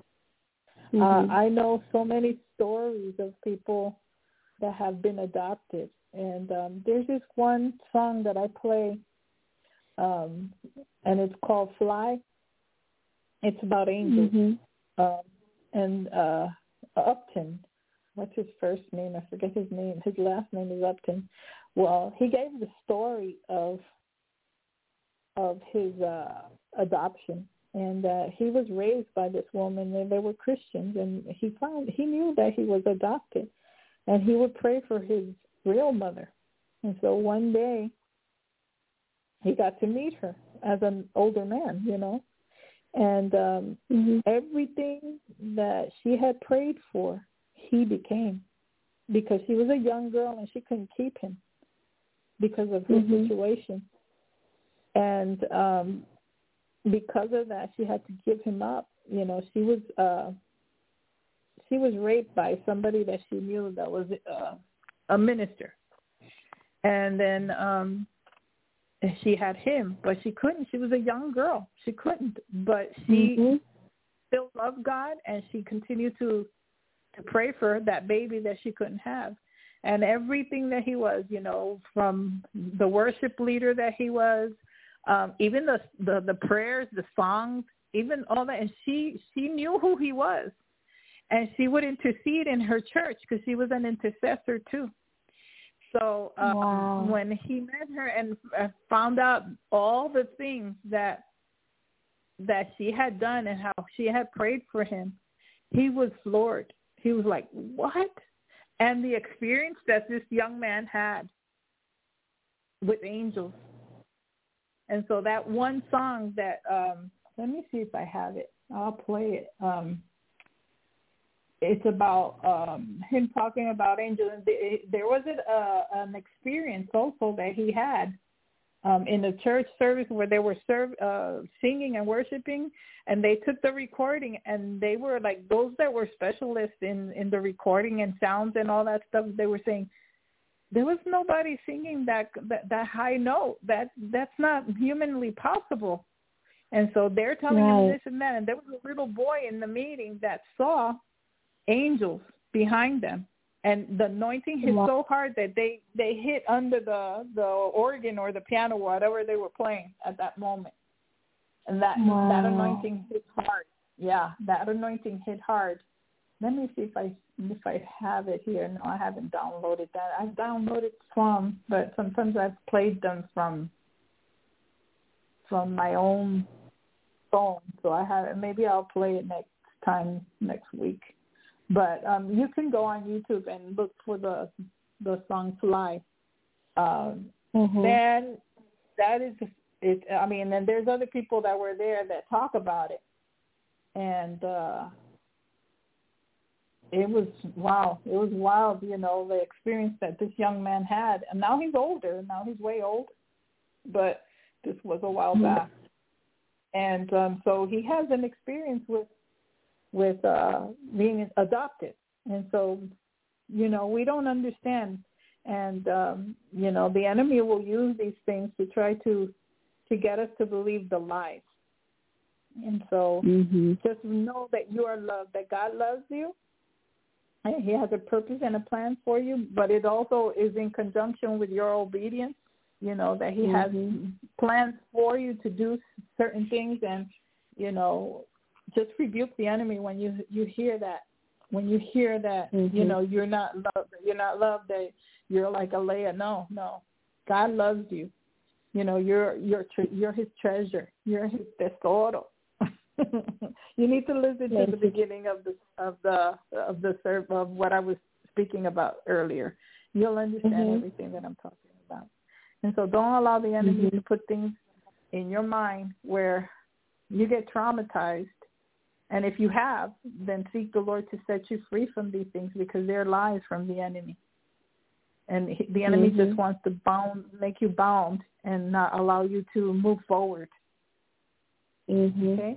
So Amen. He's got much to do, use you in. You don't know all the things that he has in store for you. But as long as you let the enemy put this junk and this clutter in your life, it's going to be hard.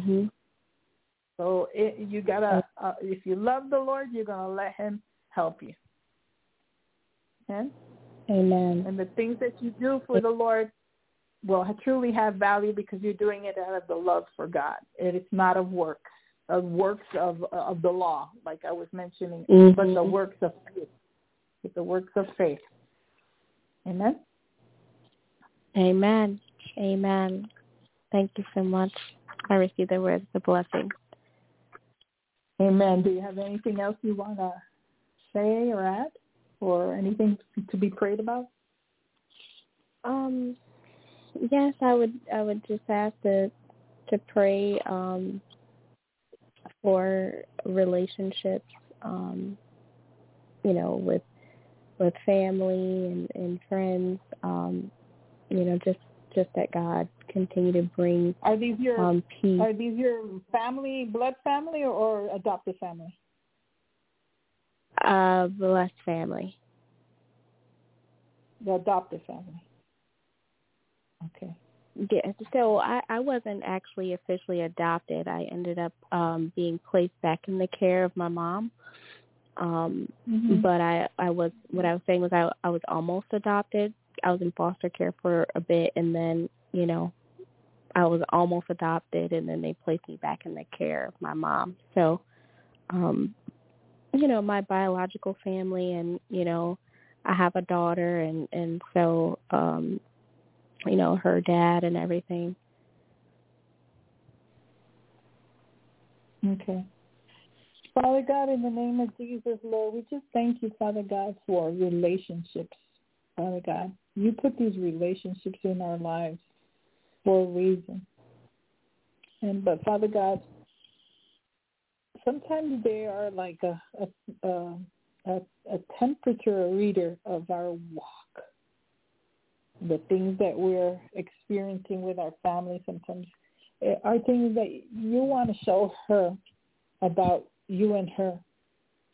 So, Father, in the name of Jesus, Lord, I just pray that you bring that unity in them. Like I was telling Sarah about that wilderness experience, that God was going to take her. And so I sense that God's going to show you all the things that you need to know, the things that you need to see, the things you need to understand in order to be able to build your house, build the house of God, and build the house of your physical house with your family, and knowing the proper order. Because now as your parents, your mother, your married life, your relationship with whoever you're with, all that has an order. And when things are out of order, then it's like you're going to other things to meet the needs that you have. And so God is going to show you how to bring those things in order. And those things that are out of order is almost like decluttering. It could be a relationship, certain relationships. It could be, how to put it in the right order. I mean, because sometimes it's not, okay, when you decide that, okay, I'm going to start cleaning house, whether that's your physical or your spiritual house, you start assessing what you have. What needs to stay? What needs to be given away? What needs to be thrown away? Because some things are not for you to have. Some things are for you to give back to that person. Okay, we can have a relationship, but this does not stay in my house. This is not the order of God in my house. It's the order of God in your house. Right. Okay? And so there are some things that you say, okay, this piece of furniture or this piece of whatever has to go. It does not fit my life. It doesn't fit this house. That's not what I want in this house. That piece of furniture is the old stuff. And I'm living a new life. That's the old life. It doesn't fit with my house. So the order has to be put in place. And so, all right, out you go. Maybe that piece of furniture is best for another house that will be happier with that. Amen. Okay. And so you need to assess what you have in your house, and that you and the Lord will do. And he will show you. He will show you how to put the order in your house. how to put the order in your house, your physical house, your spiritual house. We were talking about that last week, that Solomon was building 2 houses, the house of the Lord and his house, the kingdom, the king's house. And so God is very meticulous about how he does things. He's very into details. Because if you don't build something right, it'll fail. It'll fall. It'll break up. Right. There's going to be issues later on. So, when an architect starts building, he has to be precise. I remember years ago in my city that these architects got really greedy, and one of them got really, in building this, mansion. And then when they were almost finished building it, they realized that the plumbing system had not been attached. So there was no way where the water was going to go out. They built everything. And there was going to be a lawsuit. This man was so devastated from what he had done that he missed that he committed suicide. Oh, man. Because he built on the wrong way. He didn't build on the firm foundation. He built on something else. And so he lost his life. His enemy came and took him. He was setting him up because he was greedy, wanted money and this and that, and they wanted to do shortcuts, and you can't do shortcuts when you're building. And you can't do shortcuts in your spiritual life either. You can't do it your way. It has to be God's way. Amen. Okay?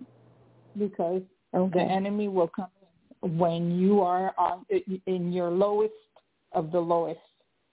So this man figured, I'm better dead than alive. And that was a lie from the enemy. It was a lie.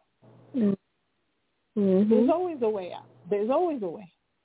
God, if you trust God, he always makes a way. He's a way maker. But this man did not put his hands in the Lord. And so this is the danger of living with a lot of clutter.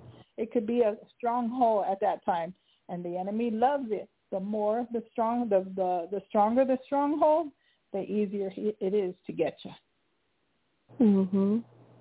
So that's why we have to do periodic cleaning, right, in our homes.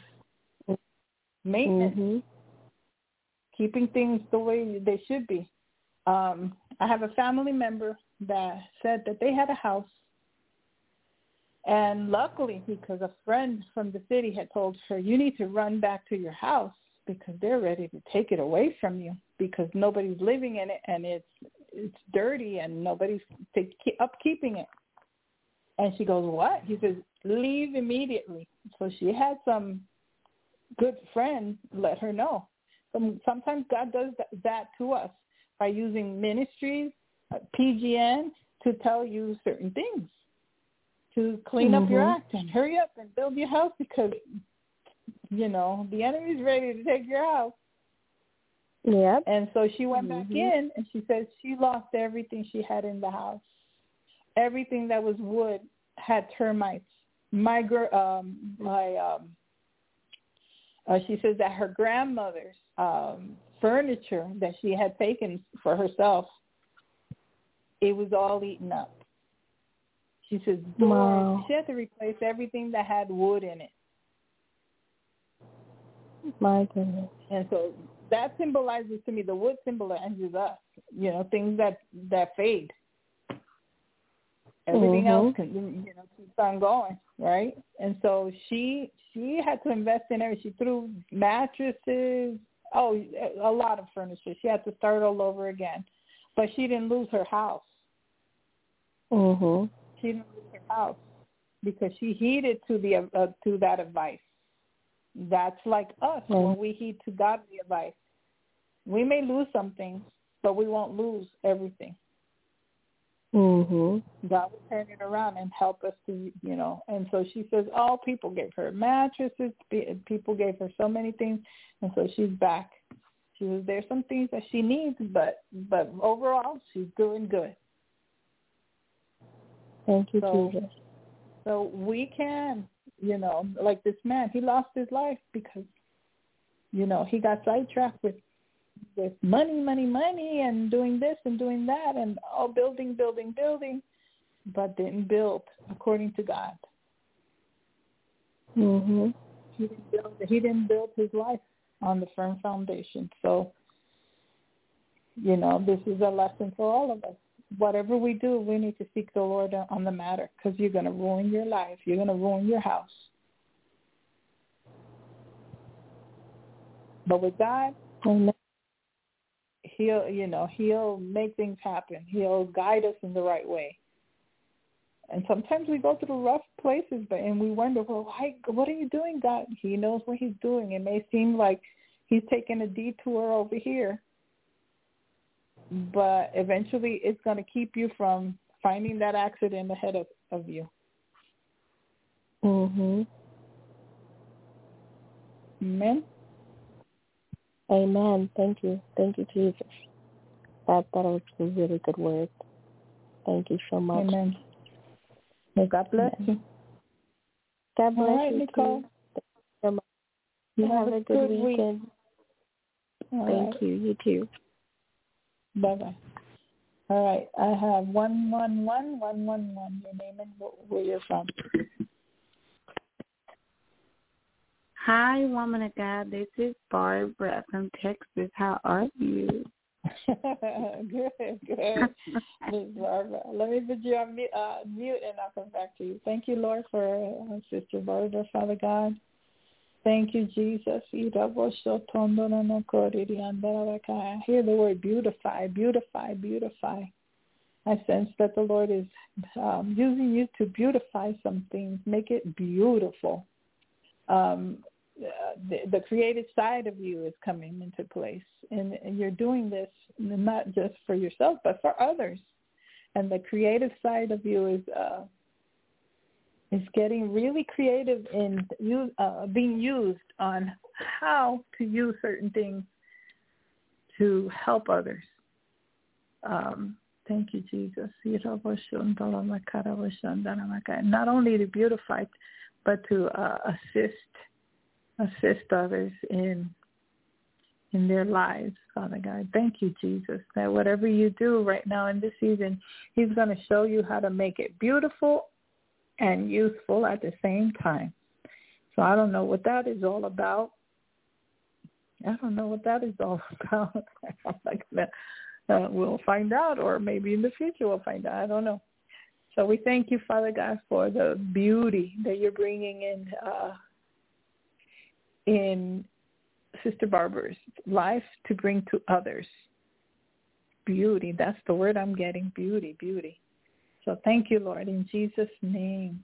We thank you, Lord, for that. Hi, Sister Barbara, how are you doing? Just excited listening to what you're saying and the different scenarios and stories, how you just enlightened and made everything beautiful to help others. And while you were talking, the different, stories, it was so interesting. And I would just doze off, wake up, doze off, and hear different situations, about what different ones were going through. And it just put me back in to remind me of, how you always giving, helping, trying to build others and plant the seeds and everything. I also saw like my house. I saw like a new house, but he just showed me like the corner of it, like a new circle, new fresh paint, newness of everything. And I was like, whoa, that is beautiful. Because I like to touch up. I like to paint. I like to fix things. I like to make it better. If the flowers are growing a certain way, I'd be like, that would be cute over there. Bring out that color over here. Add that over there. And that's pretty much how I do people's lives. I can subtract. I can take away. Because, like, too much clutter, someone may be seeing their life, and they may be seeing the way they should do theirs, but the Lord will give me his own personal design and touch to be created to your house. And I was just looking at, I thought about how sometimes we can be in the wilderness and the Lord may give you a juba tree with a big shade, and people come to you to get up under that shade so you can build, plant, and grow and help them. And I'll be like, Lord, I'm working on me too now. I need some of that. But, you know, But sometimes, you know, he makes us in our lives to do it, and that way when we become experts at it, sort of, we're never experts. The only expert is God. But we're able to help other people. That's where the godly wisdom comes in, the beauty. I'm hearing beauty for ashes, and so that you're helping other people to see the beauty that God is bringing in their lives for the ashes in their lives. Oh, my God. You know, you just picked up a dream that I had of a person.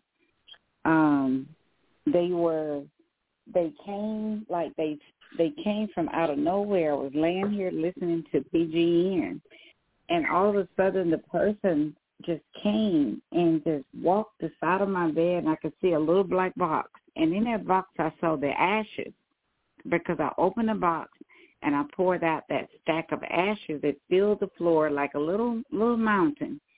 And the person that God let me see and appear before me, they walked on top of the ashes and made a trail around my bed. And I'm like, the first scripture came to me to tell that person, the Lord said, I'm giving you beauty for ashes, the oil of joy.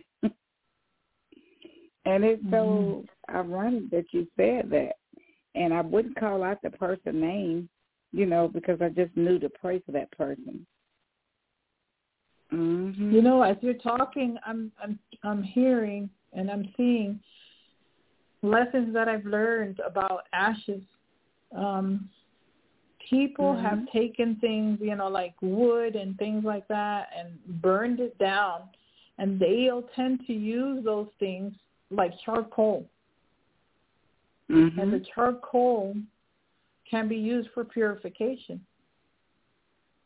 Wow. And sometimes, you know, like our lives, sometimes, you know, a lot of things get burned up, but, you know, God will still use what we have and turn it into something beautiful, something clean, something clean in their lives that, you know, that turns them to God.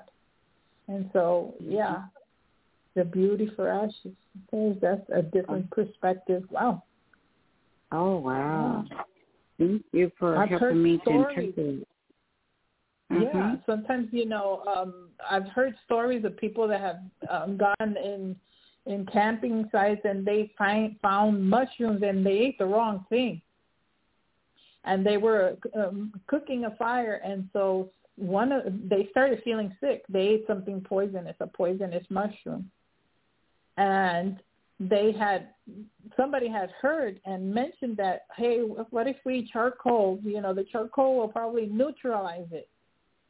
You know, and so they did, and they thank God that they did, because when they found them, if it hadn't been for them eating the ashy stuff, the charcoal in there, that helped purify them, they wouldn't have made it. They would have died. It helped, like, kind of neutralize some of it where it wasn't as strong. Oh, wow. Yeah. Wow. So they say about, you know, yeah, but, you know, so I see that God is making things beautiful for people. In your life, He's done that for your life, and He's going to use you. He's going to use you to bring beauty for the ashes in their life, and that it's going to be God, through God. God is that sort of like that charcoal that's going to purify and neutralize what almost killed them. Amen. Wow. That's what I was getting, like, when the ashes are burnt up, it's now clean. It cleans man. And I thought about the offering of Abraham on the altar, the asher, the thing that I was getting, like the presence of God. He's consumed the works of the flesh, exchanged shame for beauty, and placed it, for the devastation, destruction through. Because when I saw the purification, I saw them in like a black jacket, black shirt, black jeans, black tennis shoes, and they walked across the floor and left tracks of those ashes. And it just brought back to me now, the Lord was saying, now that's a clean man. I'm going to clean them up. Everything's been burnt up, like how we offer our bodies as a living sacrifice or offering on the altar. And so blessed and fortunate person, they may not see it now, but they'll feel it because they don't realize the prayers that have gone up before God for them, and now they can flow and go on and be happy and have a new life, a new mentality, a new spirit. So I'm just grateful to hear that. That just, teaches me to be grateful and thankful. Yes, we're hearing a lot about the red heifer and the reasons why they're having, the Jews are having the red heifer, that they're supposed to be sacrificing it. They're going to burn it. And with the ashes, they're going to mix it with water, and they're going to use it as a purification for the priests and for the temple and for everything, right? So that in the Old Testament, they used to take that, and that's how they would clean the temple. They would, purify the priests. That is a house.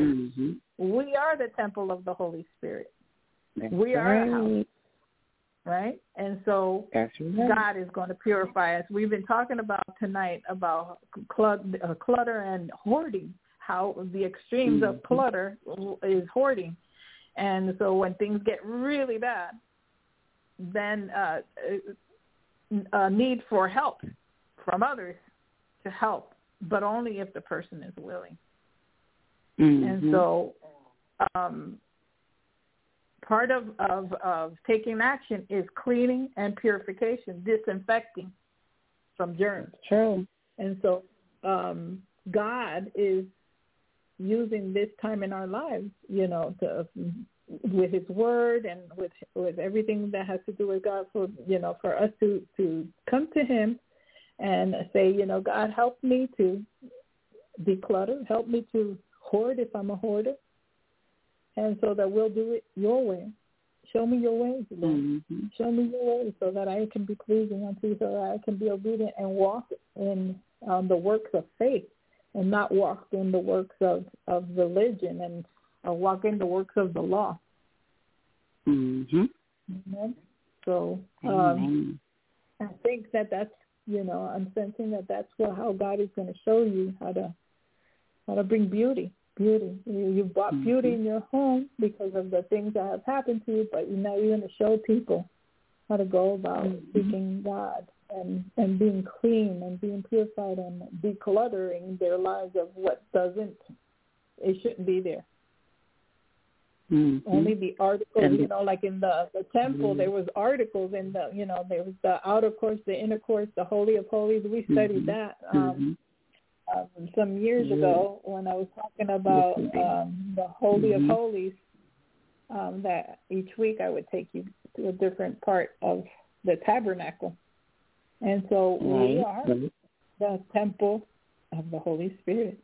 And so God has to take our house and say, this doesn't belong here, this belongs here, this is not here, this is what is valuable in the tabernacle. There's things that shouldn't be there. Decluttering time. And so you're going to show people how to set their lives and put what belongs there and what doesn't belong there. Amen? Amen. That's the art of the covering, because that's exactly that. I remember when we all used to talk on it all the time. And recently, when I saw this person that I had been praying for, the Lord showed me like a new house, a new temple. Religious spirit has been broken, the religion of man, and He was just showing me how that newness of the new temple, the new roof, the new paint, the new everything. And I was like, oh, Lord, I want some of that, because you're not part of the system. And so I also wanted to pray for a young lady that the Lord has her really heavy on my heart. And so I've been asking the Lord to give me answers for her. And so her name is Yocasta, Yocasta.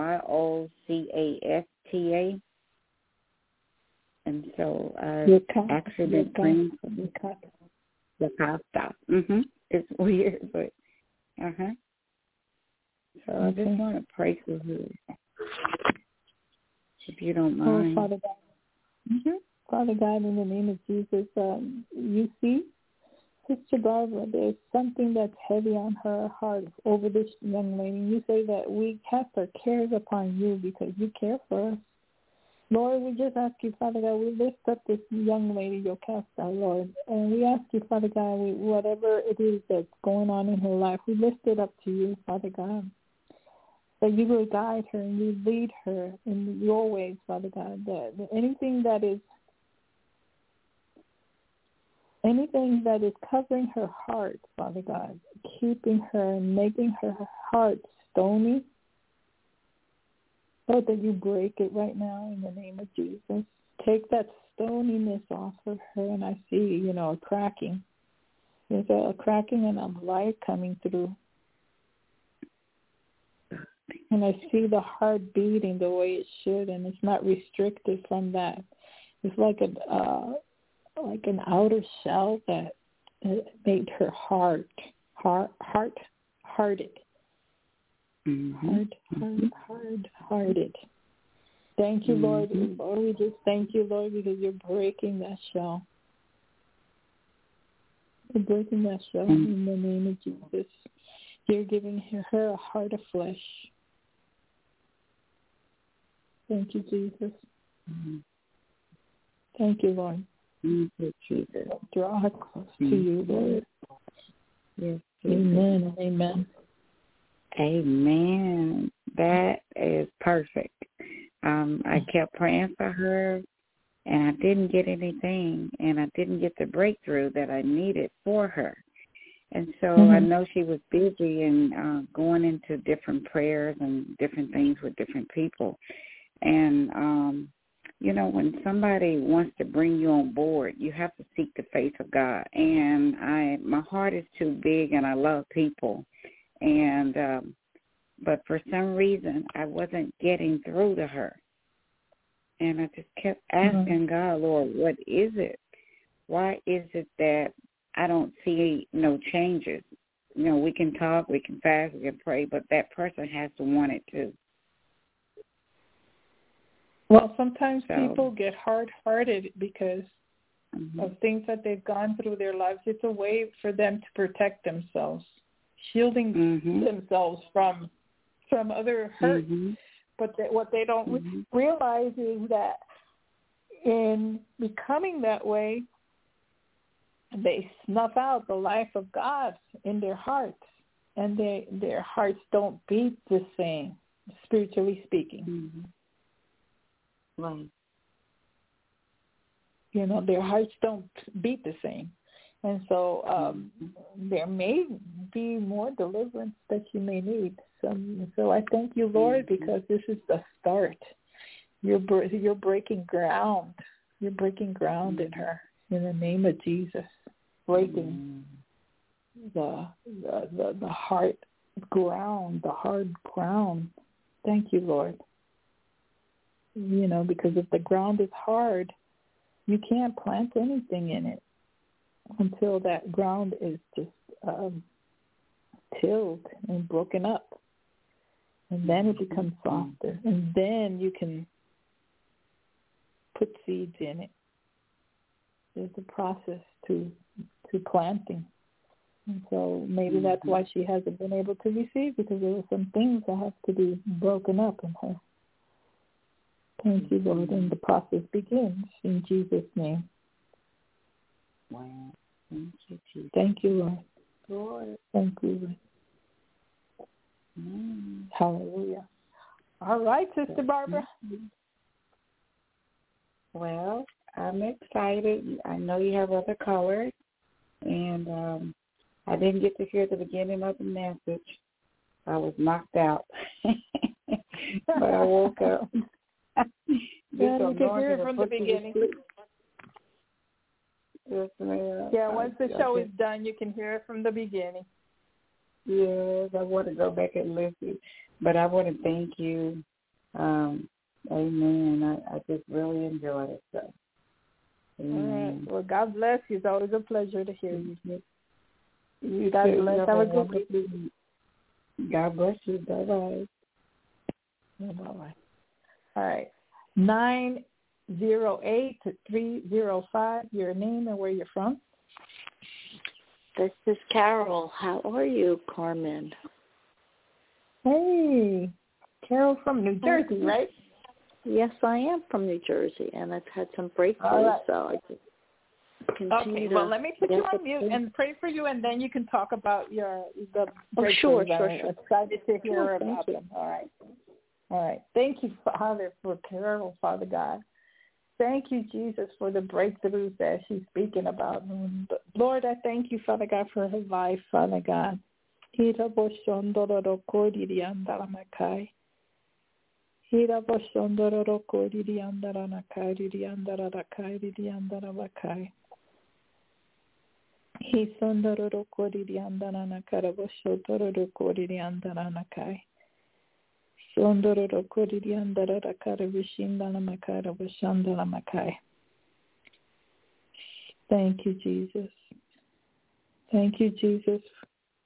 Thank you, Jesus, for Carol, Father God. Thank you, Jesus. Thank you, Jesus.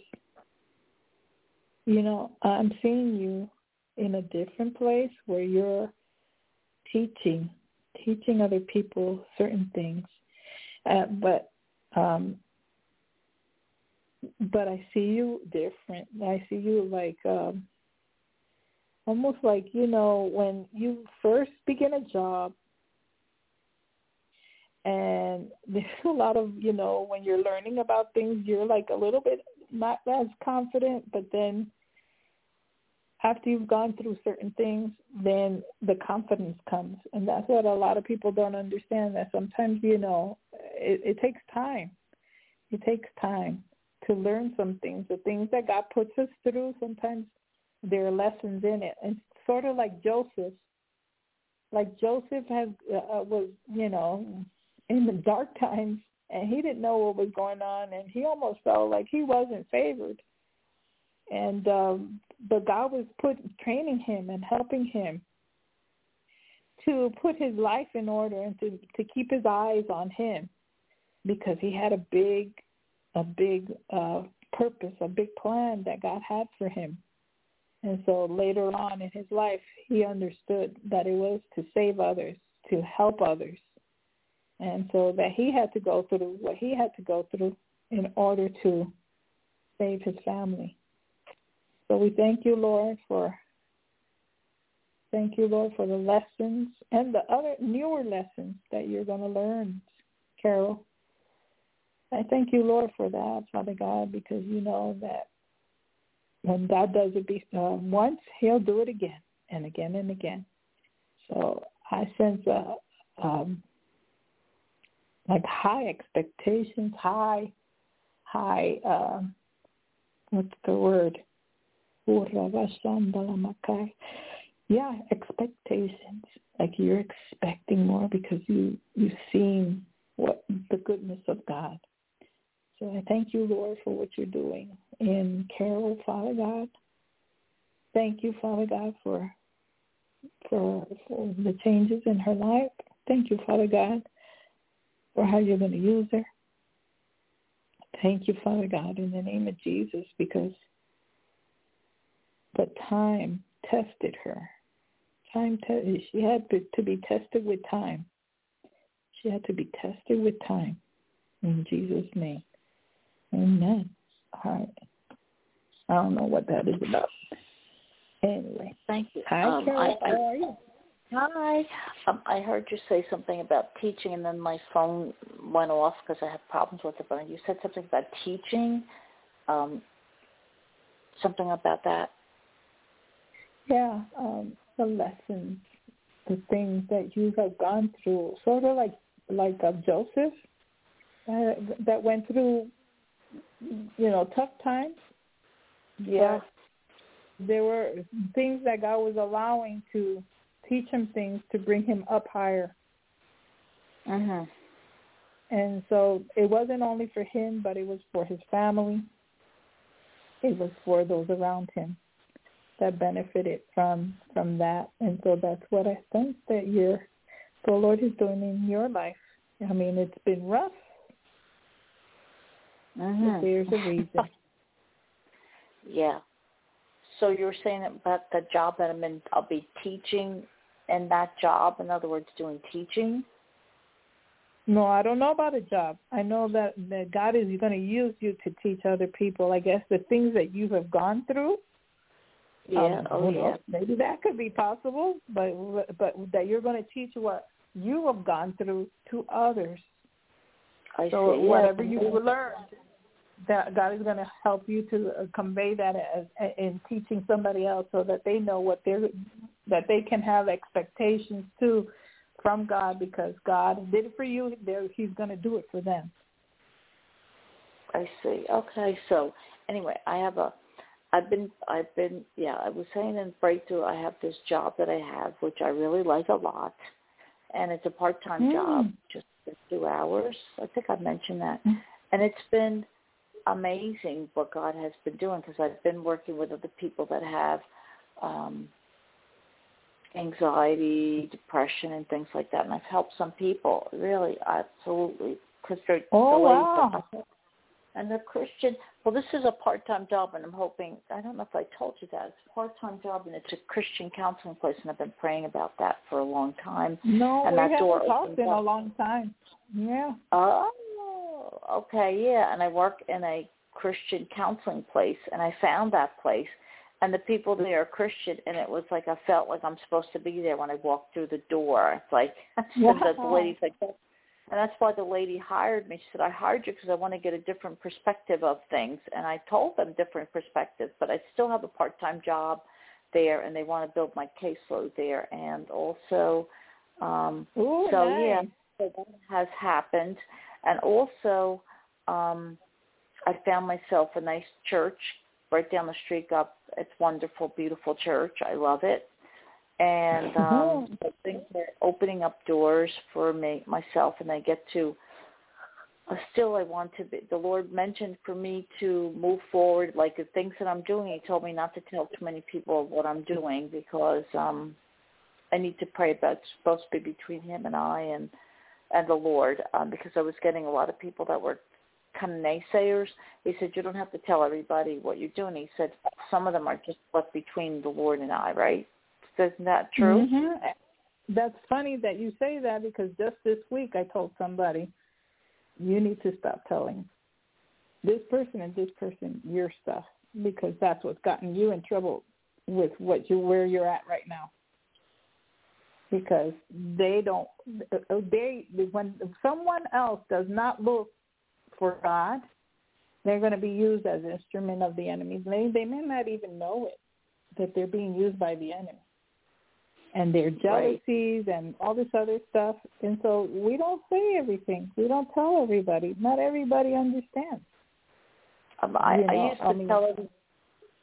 used to tell everybody because I thought they'd be happy for me. And it's not that I don't trust people. It's just I thought once I started to have a breakthrough, and I did have a breakthrough, because I said, Lord, why is this taking so long to find a job and all this other stuff and the financial stuff? And he said, because you need to keep some things between the Lord and myself, because Satan does hear our prayers too, and he comes in to kill, steal, and destroy. So I've learned not to. I'm like, just let me be led by the Holy Spirit, And so my life is absolutely, it's amazing. I'll just tell you a miracle story, which is pretty wild. I went to a Toastmasters. These things keep happening, like blessings, really. I still haven't gotten where I'm at, but slowly but surely. Good things are happening. Yeah, good things are happening, and the Lord told me to move some things forward, but I have to use wisdom on how I'm going to do them, And I don't even want to tell anybody. I just want to let the Lord lead me. But this was not a coincidence. I have to tell you, Carmen. This was, okay, I went to a Toastmasters International meeting, and I don't know if you know what they are. You ever hear of Toastmasters International? No? No. Okay. They teach you how to do public speaking and things like that, because I do with being around people and singing and stuff. I want to really learn how to do public speaking and how to do business. They teach you business world how to communicate, and it's really a wonderful program. It's been around forever, and they teach you those things. And I would highly recommend that they're offered in libraries and all. Just Toastmasters International really teach people about how to communicate and how to succeed in the job market.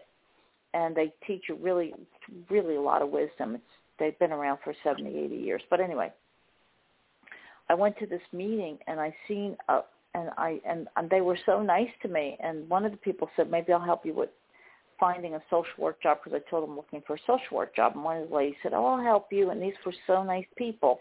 And there was a lady on that Zoom call, you know what I mean? One was in person and one was on a Zoom call. And I kept thinking, I said, I need to talk to that lady, because there's some place that I want to work that, is it's Christian-based program. And the Lord was like, you need to talk to that lady on the Zoom call. And that, I didn't tell her. I just felt it in my spirit. And so then literally, I am not kidding you, then after that, I went to the new church that I'm going to, a trauma group, right? Trauma group at the new church. And I'm sitting there, and mind you, I didn't know these people from anywhere. I'm telling you, I didn't know them. And I said, I got to talk to that lady. So I went to the new church I went to a trauma group, to learn and as part of it. So I went there literally about 2 or 3 hours later, and I sit there, and I look at this lady, and she said, I seen you today. I seen you today. I said, yeah, I did. I seen you in that Toastmasters International meeting. And I said, and then I said, do you think that's a coincidence, or you think that's the Lord? And I was blown away, and she was blown away. I said, I never had this happen to me. Is that wild? No, that's, ordained connections. A God divine connection. Because guess who was in charge of that group? That lady was in charge of the group I go to. That's what I'm saying. And she was and though I don't feel led right now to ask her about, because I'm just getting to know her, but I feel led to talk to her at another point in time to see about this program that she knows about. And she's apparently a director of a program. And I'm like, there's got to be a divine connection, because she goes to the same church that I go to. So I'm going to see her every single week. Is that wild? Wow, that's neat. That's God orchestrating things for you. You can either say you either could say, was that a coincidence, or was that a divine appointment? No, yeah. Sometimes you're in the right place at the right time, and God places you there if you're obedient. And so there you go. Wow. Thank you, Jesus. Wow, I said yes. that was wow. And then the place that I'm working at, I'm not kidding you, I must be at the right place, because of course I still want to do my music, and Jesus, please help me do my music and the other things that God has given to me. But anyway, and it's about Jesus, it's not about me. I go, and I'm not kidding you, and then that day, it was like a day of miracles. Then that day, or no, the week after, that happened one day. No, that happened in the same day. I don't know, whatever, maybe it was, let me think, it was the same day. I think it was the week after. Yeah, the week after. I end up going into the store, ShopRite. I don't know if you heard of ShopRite. Okay. I go into a food store, and I walk in there, and there was a lady there. And I was talking to her, and she had the most beautiful blue eyes. I mean, I remember her. She had the beautiful blue eyes, like the water. And I kept thinking, and I talked to her, and she said, and I talked to her a few times in the store, right? And I got to know her, and and she said, hi, Carol. I was like, hi. But I didn't remember her name that much. But anyways, she said, I've been looking for you. I wait for you to come to the store to talk to me. I'm like, really? I had no idea, right? So, and she said, I waited to talk to you. She said, she said, I love to talk to you. She said, really? And I had no idea really the impact we can have on people. Not that I think I'm so great. I don't. But she said, I have the chills talking to you. I said, really? She said, yeah, I have the chills. She said, I got to tell you, she said, I walked out of the store today. I wasn't going to work here anymore at the store. She said, I need to talk to you. I said, oh, okay. And then she said, you told me. And I said, well, and she said to me, she said, you look so happy. You look really great, because she said, you look really happy. You look really great. That's what you told me. She said, wow. And I said, really? I said, you know why I'm so happy? Because I finally found a job. I said, that's why I'm so happy. And then I said, well, I'm a therapist. And then she said, really? She said, I would love to have you as my therapist. She said, can I come and you can be my therapist? And the place that I work in, I only have one or two clients, and they have to find people for me, because I just started there 2 weeks ago, and it's up to them to find people for me. So she told me she wants me to be her therapist, and that came out of absolutely nowhere. Now, my thing is, she could say that, but she has to. I said, do you have therapy? Do you have insurance? She said, I do.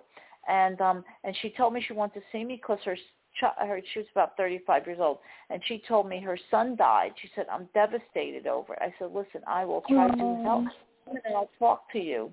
And these are the people that the Lord told me, because I went through, truthfully, a very, very difficult time in my life, and I really can understand the pain that they go through. Not that I know, only Jesus can. But can you believe that happened? That was like blew me out of the water.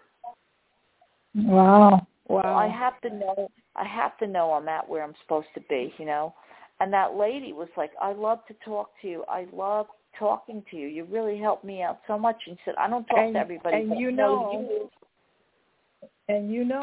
that's one of the keys to having a good relationship, to help another person when they look to you to help them, to not, advise them, but to guide them, and they take the guidance and they do their own thing.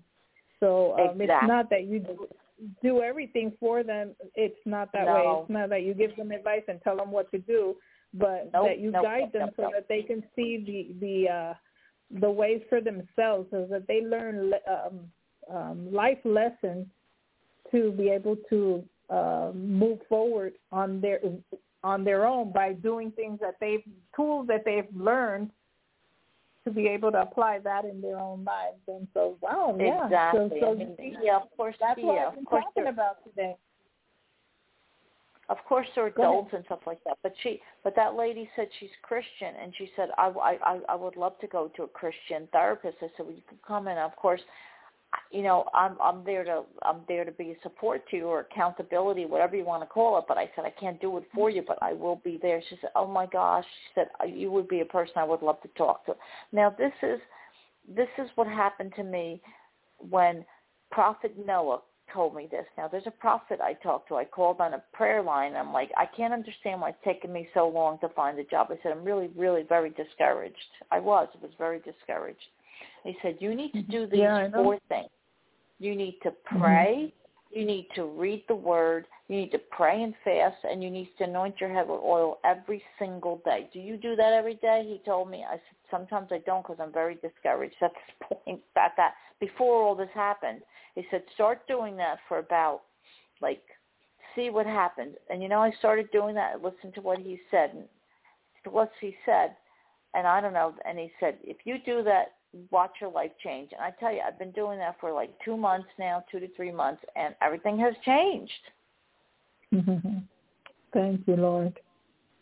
Well, that's good, Carol. I'm so happy for you. So as a therapist, your place and how to help people that you don't. That they come seeking for help, but you can't give advice. It's just tools for life. No, I realize that, but my point is that these people, like, I have to be careful about because they really look up, after a while they would think you have all the answers. I said, I don't have the answers, and this lady's Christian, and I said, it's faith-based where I get to do faith-based and regular, who I'm going to help. But my point is that, but still, I still say it's only for a few hours a week until I build a caseload, and I can't live on that, so I have to ask the Lord to find me something else that he wants me to do in my field or whatever. Or maybe whatever. in the same place. Yeah, he's just building. Remember, he's just building you up, and give it time. And as you're faithful with little, he's going to give you much. Right, but I concentrate on what you have. But I'm very grateful. I have hope now because it took so long. It just took so long. But anyway. Well, I'm happy for you. Thank you, Jesus. That is awesome. I feel like Joseph. You were saying I feel like Joseph through this all, and I really absolutely feel like Joseph. But I'm not going to lose any faith. I got to tell you another story too, if you have time, and I don't know if you do. Yes, go ahead. Now check this out. Check this out. What my family. There's a lady, I met my first cousin yesterday. Now, my first cousin, and you know what happened? It's a miracle. My uncle who passed away, right? He apparently, I guess maybe he had a love child or whatever as a maybe, I don't know, during the war, whatever the case may be, but he must have gotten he got a woman pregnant, and he got somebody pregnant, and he probably went to the war, whatever it is. He didn't even know he got this woman pregnant, as far as I know. It was like out of nowhere, okay, this person. She took a DNA test, and this lady apparently was looking for her dad all those years, who happened to be my uncle, right? And he didn't even know it, really, truthfully, because he got married to my aunt at a younger age. So maybe he was a teenager. Who knows? These things happen. So anyway, this lady took somebody took a DNA test. My cousin's daughter took one of those DNA tests. What do they call those? Genealogy tests. And all of a sudden she said, there's somebody on here that has to be related to our family, because it was like 25% or something, 50%, whatever it is. She said they have to be related. And so to make a long story short, she reached out to this lady in California, and this lady said, I was adopted out as a child. I don't know my dad. I've been looking for my biological dad for years, but I am adopted out, and I have a wonderful life. I have grandchildren. I guess she's 72, and she has grandchildren. Just wanted to let you know that the show is about to shut down, so if you could keep on talking, but it's going to shut down pretty soon. So I want to let you know that she found put it this way. This lady is my first cousin. She is my mother's brother's child. And guess what? My daughter. And guess what? My cousins found a new sister. They have a new sister. So my two cousins and them have a cousin, have a daughter, has a sister in their life, and she became my first cousin. So it took her 72 years to find her biological family, and now she has not only her adopted family, but she also has my family that we welcomed her yesterday. Is that like a miracle? Well, some people never find out who family is, but isn't that beautiful? So I found she's my first cousin. I gave her a great big hug, and I told her I love her. She's my cousin. Aww. Isn't that cool? Yeah, too bad it couldn't have been when her father was alive. Well, he died. My uncle died a long time ago. But anyway, still in all, wasn't that a beautiful? But she said, I had a wonderful life. She said she had a wonderful life, the adopted family she had. So God took care of her. She was adopted as a child, and she said she didn't go to foster care or anything like that. She was adopted. And you know what? I have to believe that the Lord watched over that lady, because God loved her, and now she came back to my family. I'm so happy to meet her. She said, come over, your family. Come to California anytime. Oh, that's nice. That's nice. Well, I'm happy for you. I mean, all these good things are happening to you. So praise God. God is good. I tell you, I can't wait. Yes, it's beautiful. So the next day, thank you for listening. I really appreciate you, Carmen. You've been such a blessing. Oh my gosh. Such a blessing. Well, I've been getting blessings after blessings. Yeah, I've been getting blessings. They're all. Yeah, I guess I felt the oppression was lifted off of me. I went through a deliverance. Absolutely, I did go through deliverance, and after I went through that deliverance, I felt that oppression got off my shoulders. And that happened because I was being oppressed by Satan for a long time. You got some decluttering done on your house. Yeah, so I really have, and I don't feel that oppression anymore. And I had to forgive people. Remember I told you about that? I went and asked for forgiveness for 3 people. Yeah, a whole bunch of them. And, the Lord said you have to ask for forgiveness. Whether they forgive you or not, you have to do that. And it set me free. I feel free now. I really do. Yeah. Yeah, we have to forgive. We have to forgive and forgive ourselves because sometimes that's the hardest one to do.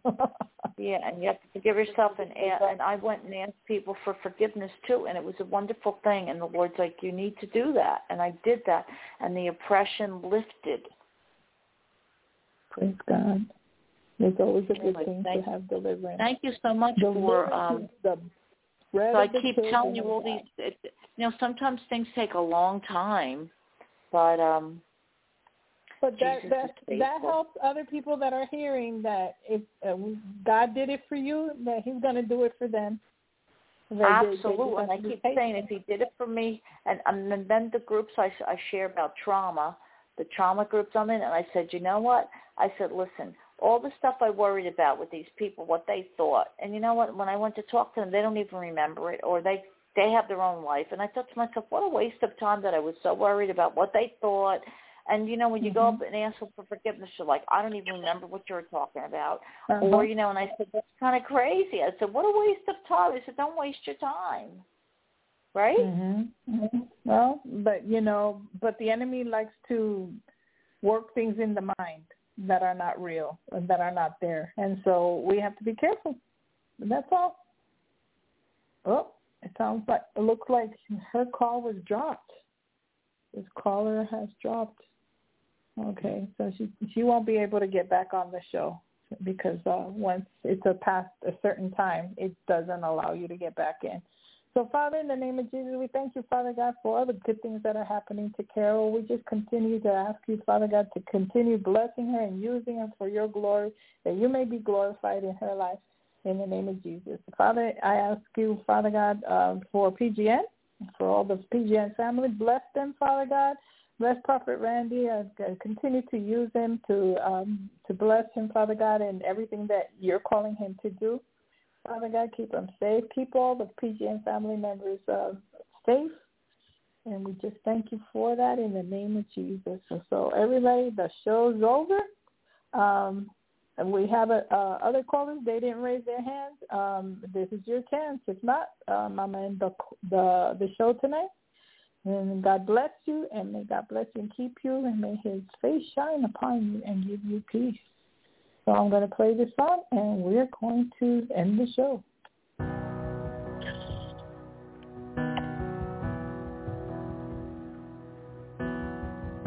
The Lord bless you and keep you. Make His face shine upon you and be gracious to you. The Lord turn His face toward you and give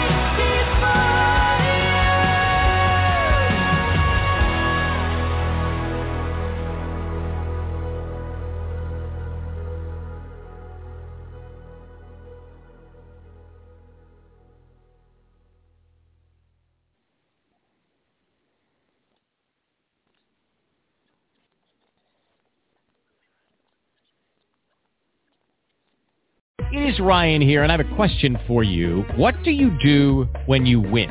Like, are you a fist pumper, a woohooer, a hand clapper, a high fiver? I kind of like the high five, but if you want to hone in on those winning moves, check out Chumba Casino. At ChumbaCasino.com, choose from hundreds of social casino-style games for your chance to redeem serious cash prizes. There are new game releases weekly, plus free daily bonuses, so don't wait. Start having the most fun ever at ChumbaCasino.com. No purchase necessary. VGW Group. Void where prohibited by law. See terms and conditions. 18+.